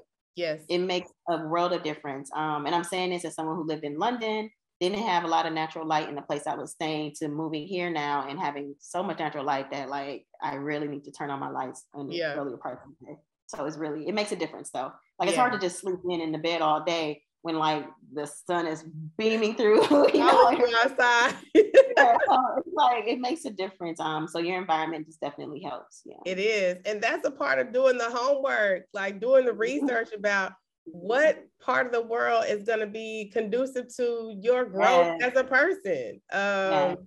You don't have to go somewhere. Well, I would imagine if you're told to go somewhere, that'd be different, but you can still find ways to make it work. But if you are choosing to embark on this journey, like, the world is yours. And exactly. Pick a really, place that makes sense for you. exactly. But it cannot be, well, I know that there are people that they just pick up, they move on a whim.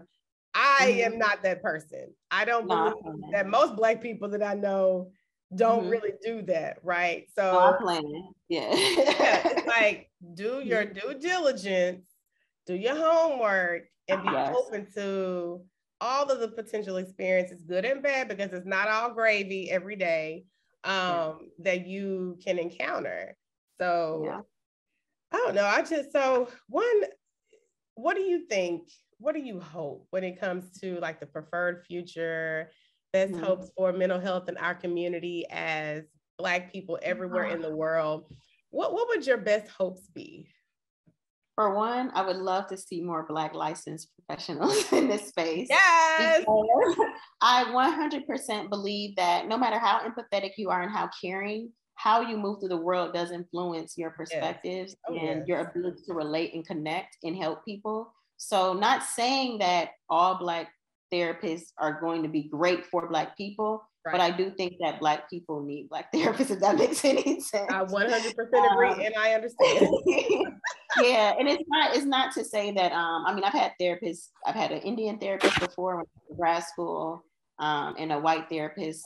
Well, actually, I went to a white therapist once when I was younger, and I really do, from those experiences, those 3 different experiences. Now I have a Black therapist, female therapist. I 100% wholeheartedly believe that not everyone, but most Black people should go to a Black therapist. So I would love to see more therapists. Yeah. Fabulous. Like, I know, like, even in Houston, there's an organization called Melanin and Mental Health, 2 Black women, 1 Black Latina. And the whole concept is to change the face of therapy, not only on the couch, but in front of the couch. It's, we just have a different level of understanding. And that, again, does not take away from any other professional. No, it doesn't.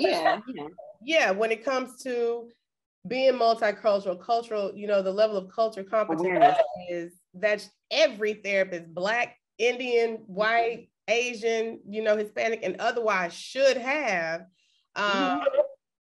It's just really important to know that you have the ability to get through whatever it is that you are currently experiencing, and that there are people that understand that without even needing to be explained. Exactly, because I remember my therapist in grad school, the reason I stopped going to her, she would like sit on the edge of her seat listening to me talk to her about things, and as if it was like a show. Yeah, and then she would like open everything up and she never closed it. Some people just open up all these raw emotions and say things that make me feel worse and never close it out. And I was like, part of this is a lack of her inability to help me was part of it. To me, there was some lack of cultural understanding, if that made any sense. Cultural context. Maybe that's a better way to say it. There was a cultural context that was missing.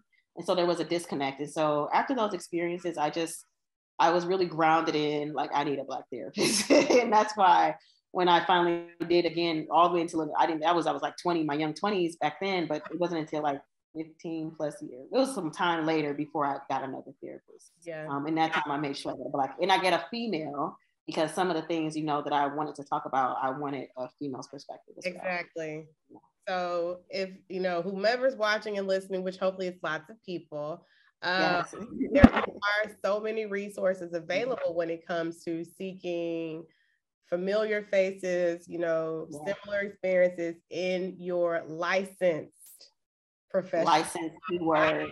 Please make sure people are licensed. Yes. So I want to kind of shift to impact, right? The things that you are passionate about at this stage in your life, what is the impact that you believe you are making and that you would like to make into the future when it comes to the work that you're doing?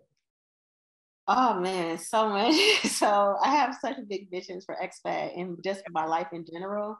One of the things that I really want people, regardless of race, like live life on your own terms. Really, genuinely evaluate what you want in life without anyone else's outside influence on your decision. Like it's so hard to do that because we live in a world where they want you to have a certain type of job. They want you to be married by a certain age, to have kids by a certain age, live in a big house. You may not even want a big house, but the expectations and the way that we're socialized. So, like, really genuinely think about what type of life you want to live and start working towards that lifestyle, right? The other thing, and it takes time, right? Nothing happens overnight. The other impact I would love to have is just for people to see the beauty and the richness in our stories through these international experiences, and I really want to challenge, right? You know, like the fact that like, oh, Black people don't do that. Yes, we do.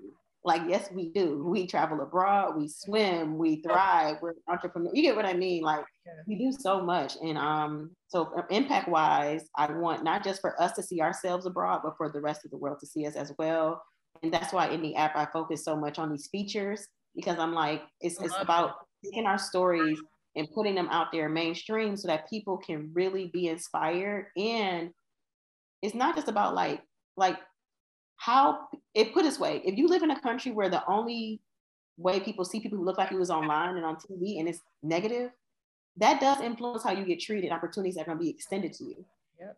So I want to change the narrative to more positive, because there's so much beauty in our experiences and who we are and how diverse we are as a community, but that's not shown in mainstream media sometimes. And so because of that, especially in certain areas, like I know in Asia, like people coming up trying to take photos and stuff because, you know, they think you're a celebrity, like only a Black celebrity could afford to be here, right? And it's like I don't want it to be uncommon for someone to see a Black person in Asia or surpass Asia. You know what I mean? I don't want it to be uncommon for someone to see a Black woman choosing herself instead of corporate America in money. I don't want that to be uncommon. I actually want to make it more, you know. So just changing impact wise, I wanted to help change that narrative, some of these false narratives, right? And then the other thing, like really long term. So I guess I can share it here because it's like I'm putting on the universe. I'm like, I'm not afraid anymore to share it. I'm going to be working on, it's actually my first time talking about this publicly, but I'm working on an Expat World Tour. So I'll be going around on the ground to these different communities, talking to our expat communities in person, filming a documentary, because I want to really, really get our stories out there on much bigger platforms. So I can't wait. I have a whole list. I'm working on partnerships to help support. Obviously, you need funding for something like this. And I can't wait to put our stories on the big screen. Like, because as I get to meet more people, it's too good for it not to be shared. It's so much inspiration.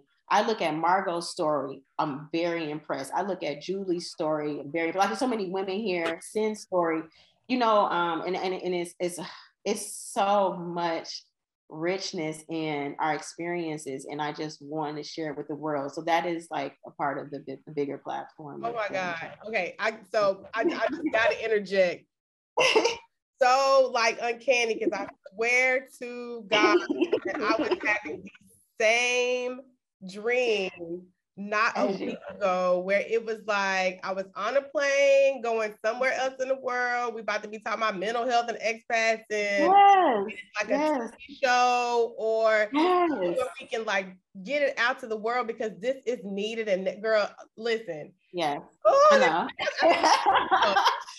And it's nothing. So I can share this with you, like, and the reason I feel comfortable sharing it, because sometimes I hold things close to my heart, because I'm like, I don't want anyone to steal my idea. And I'm like, no, it's no, I'm talking about like before, why I wouldn't share. But the reason I'm sharing it with you is because I was like, we have to get in a mental space of abundance and understanding that all of us can do these stories. You get what I'm trying to say? All of us can do you know how many people have podcasts, have you know, pages and stuff dedicated to being Black and abroad. It's like, yes, celebrate all of them, and there's space for all of us, because these stories need to be told, because guess what? Each of us has something unique to bring to the table. Exactly. Right? I would love to watch a show like that, literally. And so it's like, and I'm scared to share it because, you know, and I've shared it privately. It's like, oh, so-and-so is working on this. I'm like, that's great. And I'm still going to do it too. You get what I'm trying to say? Because we all have something unique to offer.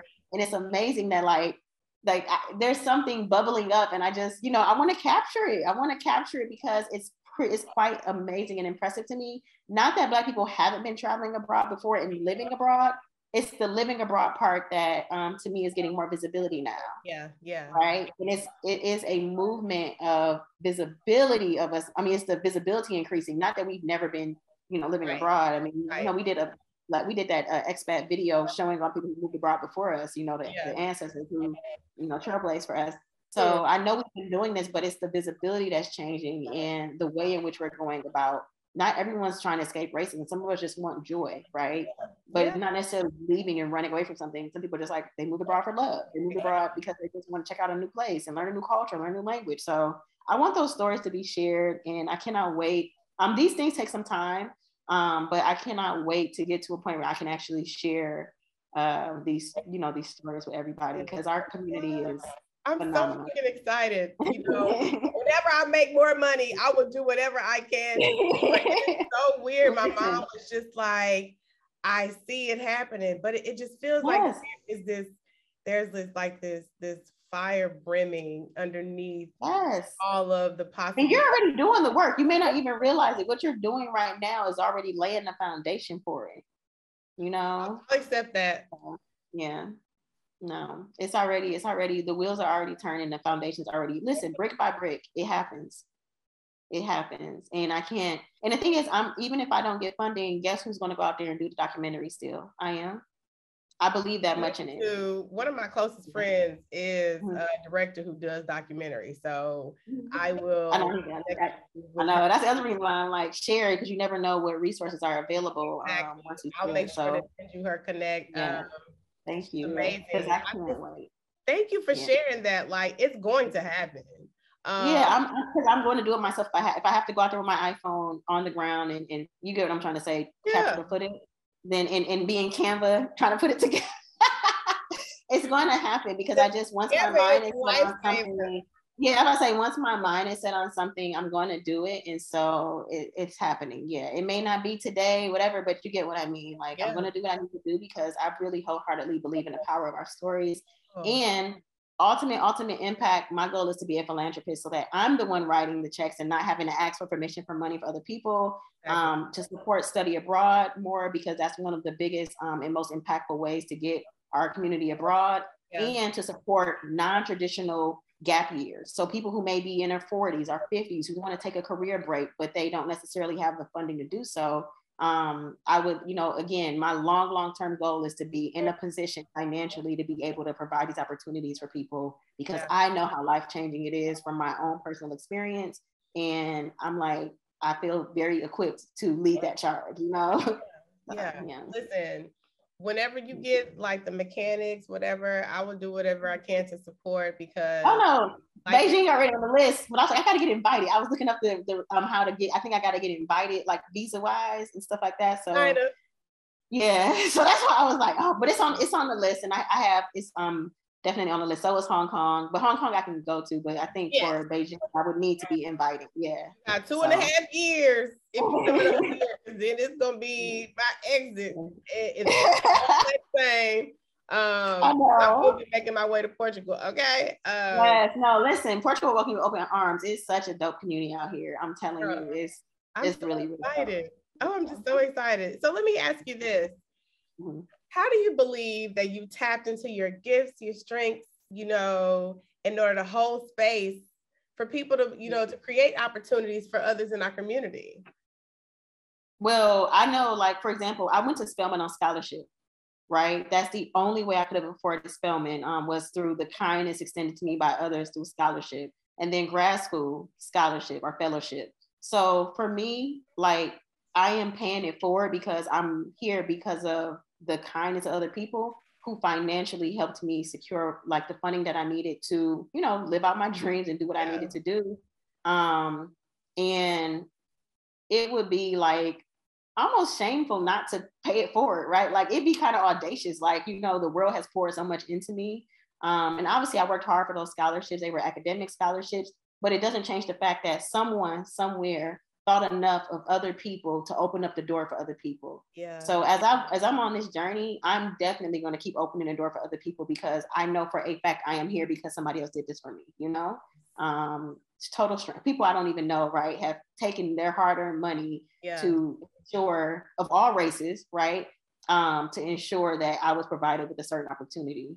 And that's one more thing I want to kind of talk about, because I'm very pro-Black, but it doesn't mean I'm anti other races. And so like the resources shared, the opportunities shared, anyone can benefit from them, but I'm focusing on the Black community, right? But if other people come on the app or watch an expat chats or watch a documentary or whatever, and they enjoy it, like, so be it. Like, you're more than welcome to. But I just want to be clear about, like, my focus will be the Black community, because I'm Black, and that is the place from which I understand what our struggles are, and also what our opportunities are as well. So exactly. I'm excited. Like, I'm really excited about life, and that's why I can open space for others, because I know that it's the gift that keeps giving.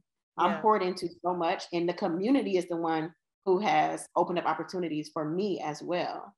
The CNBC feature that helped Expat grow so much, that was shared with me by not just one, two different people, connecting me with the director, with the opportunity, right? And it was a community. The Travel Noir feature, again, the community is the one who connected me to opportunity. Right. And so these things help grow our platform. I don't take it for granted that the community is looking out for me, right? As much as I'm looking out for them, they're looking out for me too. And that's why I do feel, people like, you should charge for the app and all these other things. And I'm like, listen, finances are one of the biggest reasons why we don't go abroad. I'm not going to go put that barrier, you know what I mean, over the access to the information. Yeah. I will find other ways, and I believe in it enough that, as I said, I invest my own money into the app, into building it and keeping it going. So I wholeheartedly believe in the application and the community, but also I feel a responsibility to pay it forward because of the fact that somebody paid it for it for me, Yeah. I don't even have a follow-up. All I can say is, like, when you've been gifted with so much, it is our responsibility to pass that on. It is, right? 100%. Like, think about it. You could have easily done a YouTube channel on just, or shared on just your experience, but no, you opened up your platform to allow other people to do that. And that is impressive to me, because so many people will just have a self-centered, focused platform, but it's like, no, you're taking your gift and you're opening it up so that other people can share their gifts. And it's really, really powerful, because exponentially you're able to allow the benefits of your gift to reach more people and other people's gifts, right? And and the power, you put it this way, it's other people's stories that have helped me get to where I am, because I've found inspiration through other people's journeys. So this is why I'm like, sharing these stories, focusing on the mental health is genius, right? Because it's an area I don't know anyone else. People focus on like thriving and feeling good and things like that, but I'm talking about, like, you know what I mean, like a licensed therapist.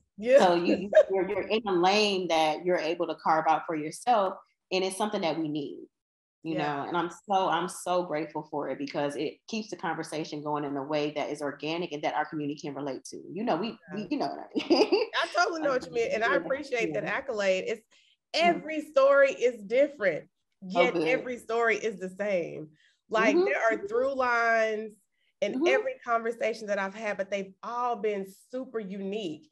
And it just really makes me think about, again, back to your comment about, because you've been poured into so much, it's only the right thing to do it, right? It makes me think about just, our foundation is strong. Look who I'm wearing. I mean, seriously, the level of fortitude and strength and just perseverance that she's had to have to pass down to generations.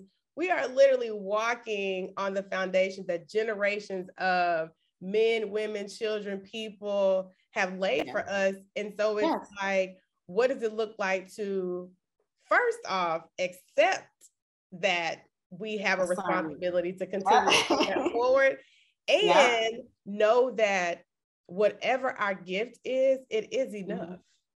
Yes.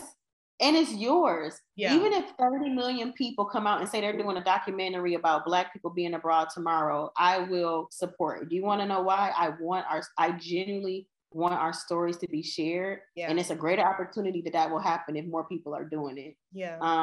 And so I say that to encourage people, when you all see someone maybe doing something that you feel like you're doing, don't go into the scarcity mindset.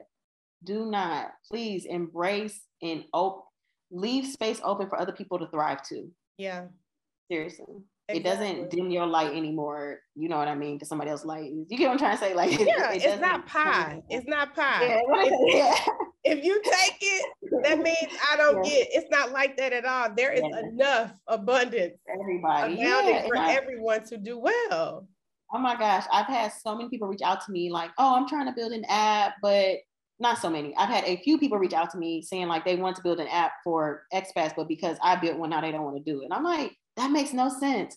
Do you know how many Burger Kings, McDonald's there are? You know how many? Look at Rihanna with Fenty Beauty, right? And lingerie. Like you cannot, you don't have to be the first. You don't even got to be the best, to be honest. But do what you've been called to do. Stop comparing yourself to other people, because there's something unique about what you're going to do. Okay, Expat app has a directory. Maybe yours has amazing expat guides for people to help them get settled, right? Right? Like, you never know. So I'm telling people, like, do the thing you've been called to do and stop getting discouraged because something somebody said or something somebody else is doing. Right. You know, it makes me think about, because, you know, I had trepidations about doing, I am so reluctant to call it a podcast when essentially that's what it is. I just don't have the audio part figured out yet. Right. My mom was like, you know, she always says, never despise the day of humble beginnings. If you cannot be excellent with the little that you have, you are not ever going to get the abundance that is literally waiting there for you. Girl, I've been in my head so much about, but I'm just in my apartment and it's this and my camera not clear. And then I was like, what the hell up, Kendall? Because everybody got to start somewhere. Listen, because guess what? This is literally, I guarantee if you were to talk to all the people who have, you know, the big podcast, whatever now, guess where they started? With one follower, with one podcast. Some people in the freaking, in the closet because it has the best audio I've heard. You get what I mean? So like Expat started on sticky notes. I'm not even being funny. Sticky notes that I was positioning, and I'm like, okay, I'm gonna do this here. Like, man, respect the humble beginnings, respect the game. Like, there's a certain part of the process that there is no shortcut. Yeah. There's no shortcut, and you just got to do the work.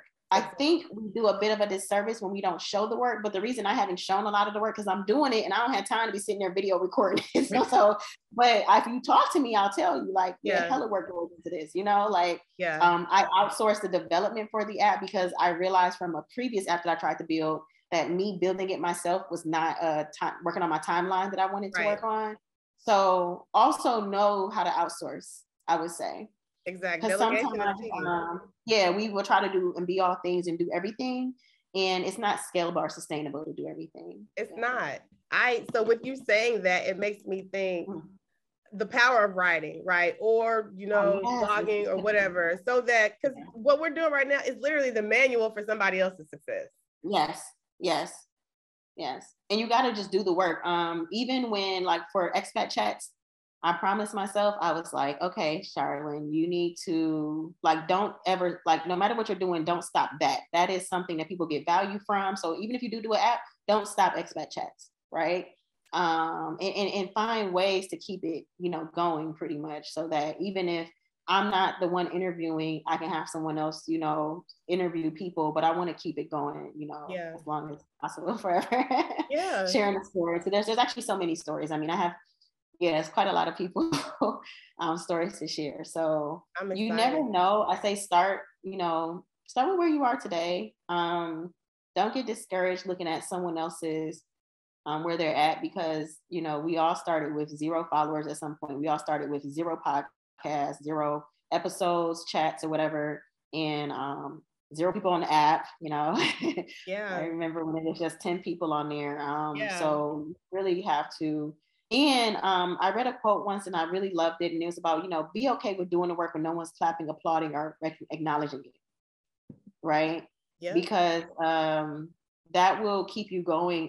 Put it this way, if you posting and everything is only like, oh, if I don't get a certain number of views, or if enough people don't like this, I'm going to take it down, or I'm going to stop. I'm like, no, you got to keep going, because it takes time for these things to grow. Your motivation got to be right, though.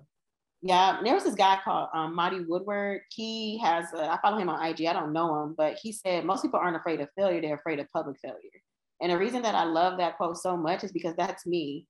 I have hoarded information that I know I could share about travel because I was too afraid of it not being received by people a certain way. And or I didn't want people to think I was bragging. And I'm like, that's so stupid. Imagine how many people you could have helped with your guides. You know what I mean? From your travel experiences, if you would have just shared what you did. Exactly. So I think it's important to, again, one, do the work, but two, don't let outside influences stop you from doing what you've been called to do or discourage you. Yeah. So it's been, yeah. I'm with that. I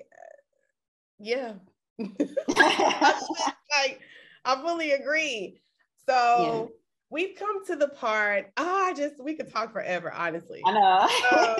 So we've come to the part where I like to do a little rapid round of questions.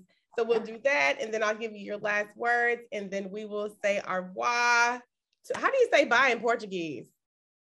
Oh, ciao. Say ciao to the Black and Abroad audience. But so are you ready for the rapid round? Yes. Okay. What is one word that you would use to describe yourself? Free. Ooh, girl, yes. Okay. Favorite country to visit? Oh God, this is Jamaica. Okay. Mine is definitely Bali. I love Bali. And when you think about self-care, what is the most impactful self-care practice that you engage in? Sleep. Yes. What are you reading right now? Oh, I'm supposed to be my thing is sitting on it. I'm supposed to be reading this book called Launch. Okay. What is it? Look at me. I don't even know the name of it. Oh yeah, it's called Launch. Yeah. I'm supposed to be reading it, and it's currently being used to hold up my laptop for session. So I'll let you know where I am at with it right now. But I will read it. Okay, we got future plans.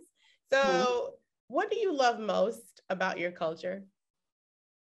Oh man, the sauce. I don't even know another word to use. We are so like, there's just an organic, I don't, finessing. I don't know if that's the right word to use. It's just, exactly. I'm saying sauce because I don't know like what other word to use, but we have it, the it factor. Yeah. You either have it or you don't. Man. I love that about us. There is a universal just understanding that we have amongst each other, if you know what I mean. Yes, I got you. And the last question, or the last, thing that I want to ask is if you have a favorite quote, affirmation that you'd like to share with the audience today. Go where you grow and never stop exploring. I really, really encourage people to go where you grow. If this ain't working, all right, go somewhere else. Right. Yeah. And one of the affirmations that I've recently, thanks to you, is, it's about grace, because I'm in a period where I need to extend a lot of grace to myself and to other people. And so my affirmation is, I'm going to give myself grace, especially during the times when I think I don't deserve it, because those are the times when I need it the most. So yeah, that's been my affirmation. I'm so happy. Oh my God. Like, thank you for that. I remember you had a post or something. I was like, man, I need to schedule some time with Kendall because she get me together online. Let me schedule some time with her for real. So I need to schedule some time. Yeah. Listen, it has been like, I already know that this is a friendship that will last, right? Yes, absolutely. And especially collab on a documentary. So we're gonna make it happen. I have so many. I want to do different topics, like families abroad, being single abroad, LGBTQIA, you know what I mean, within the expat community. I want to tackle all of those. Yeah. So I got you. Yeah. I got you. Listen, I am so grateful, like beyond grateful for your time. You are the episode that has capped off season 1 of Black and Abroad, and I cannot be more happy about the knowledge, the transparency, the honesty, and the nuggets that you've just dropped today. It has been beyond amazing. No, and I have to say to you, thank you for creating this space, because there's a level of wisdom and brilliance that you have in just being able to pull that out of people. Because you create such a safe space in such an organic way. And I'm like, thank you for that. Because I don't always feel safe sharing things, but I felt very comfortable here. And we are grateful for you. You know what I mean? Our whole community, because like I said, I would love to see more, you know, Black therapists, you know, in using your platform in a way that is global, you know what and that's very, very impactful. And I can't wait to just continue to see how your journey goes, because I already know this is like barely scratching the surface of what you're going to continue to do. That's the goal. Thank you so much. Thank you for that. I take that. I accept that. No, you're doing a phenomenal job. I'm like, I was listening to one of the episodes and I didn't get to finish it, and I was like, I need to go back to that one because I was catching some gems. So, girl, thank you so much, Shar. I'm trying not to get emotional. Although crying is not. It's okay. No, I was like, it's okay, yeah. Because you know you feel connected. Yeah. And the universe will connect you, like I said. And I'm so grateful for Ty because of the fact that, you know, Ty really, I mean, when she reached out, I was like, as soon as she said it, I was like, please sign me up. Where do I sign? So you're hitting a spot that's needed in our community. And I'm so glad that this is happening, because I don't think we realize like the impact of that mental piece, right? Yeah. It's critical. Yeah. Money is important, but that mental piece is so critical. Exactly. You want to have the mental health. You're doing the Lord's work right now. You don't even realize it. Right. Seriously, yes. So then I want to close out by saying thank you again, Shar, for this amazing, impactful episode. And thank you to everyone in the world that is watching Black and Abroad today. I encourage you to keep taking risks, keep impacting your communities, and most importantly, keep prioritizing your mental health. Please share this episode and the whole series with your community, and know that we have so much more in store for your viewing pleasure and learning. And with that, I am going to say ciao to you all. Thank you so much, Kendall. Thank you.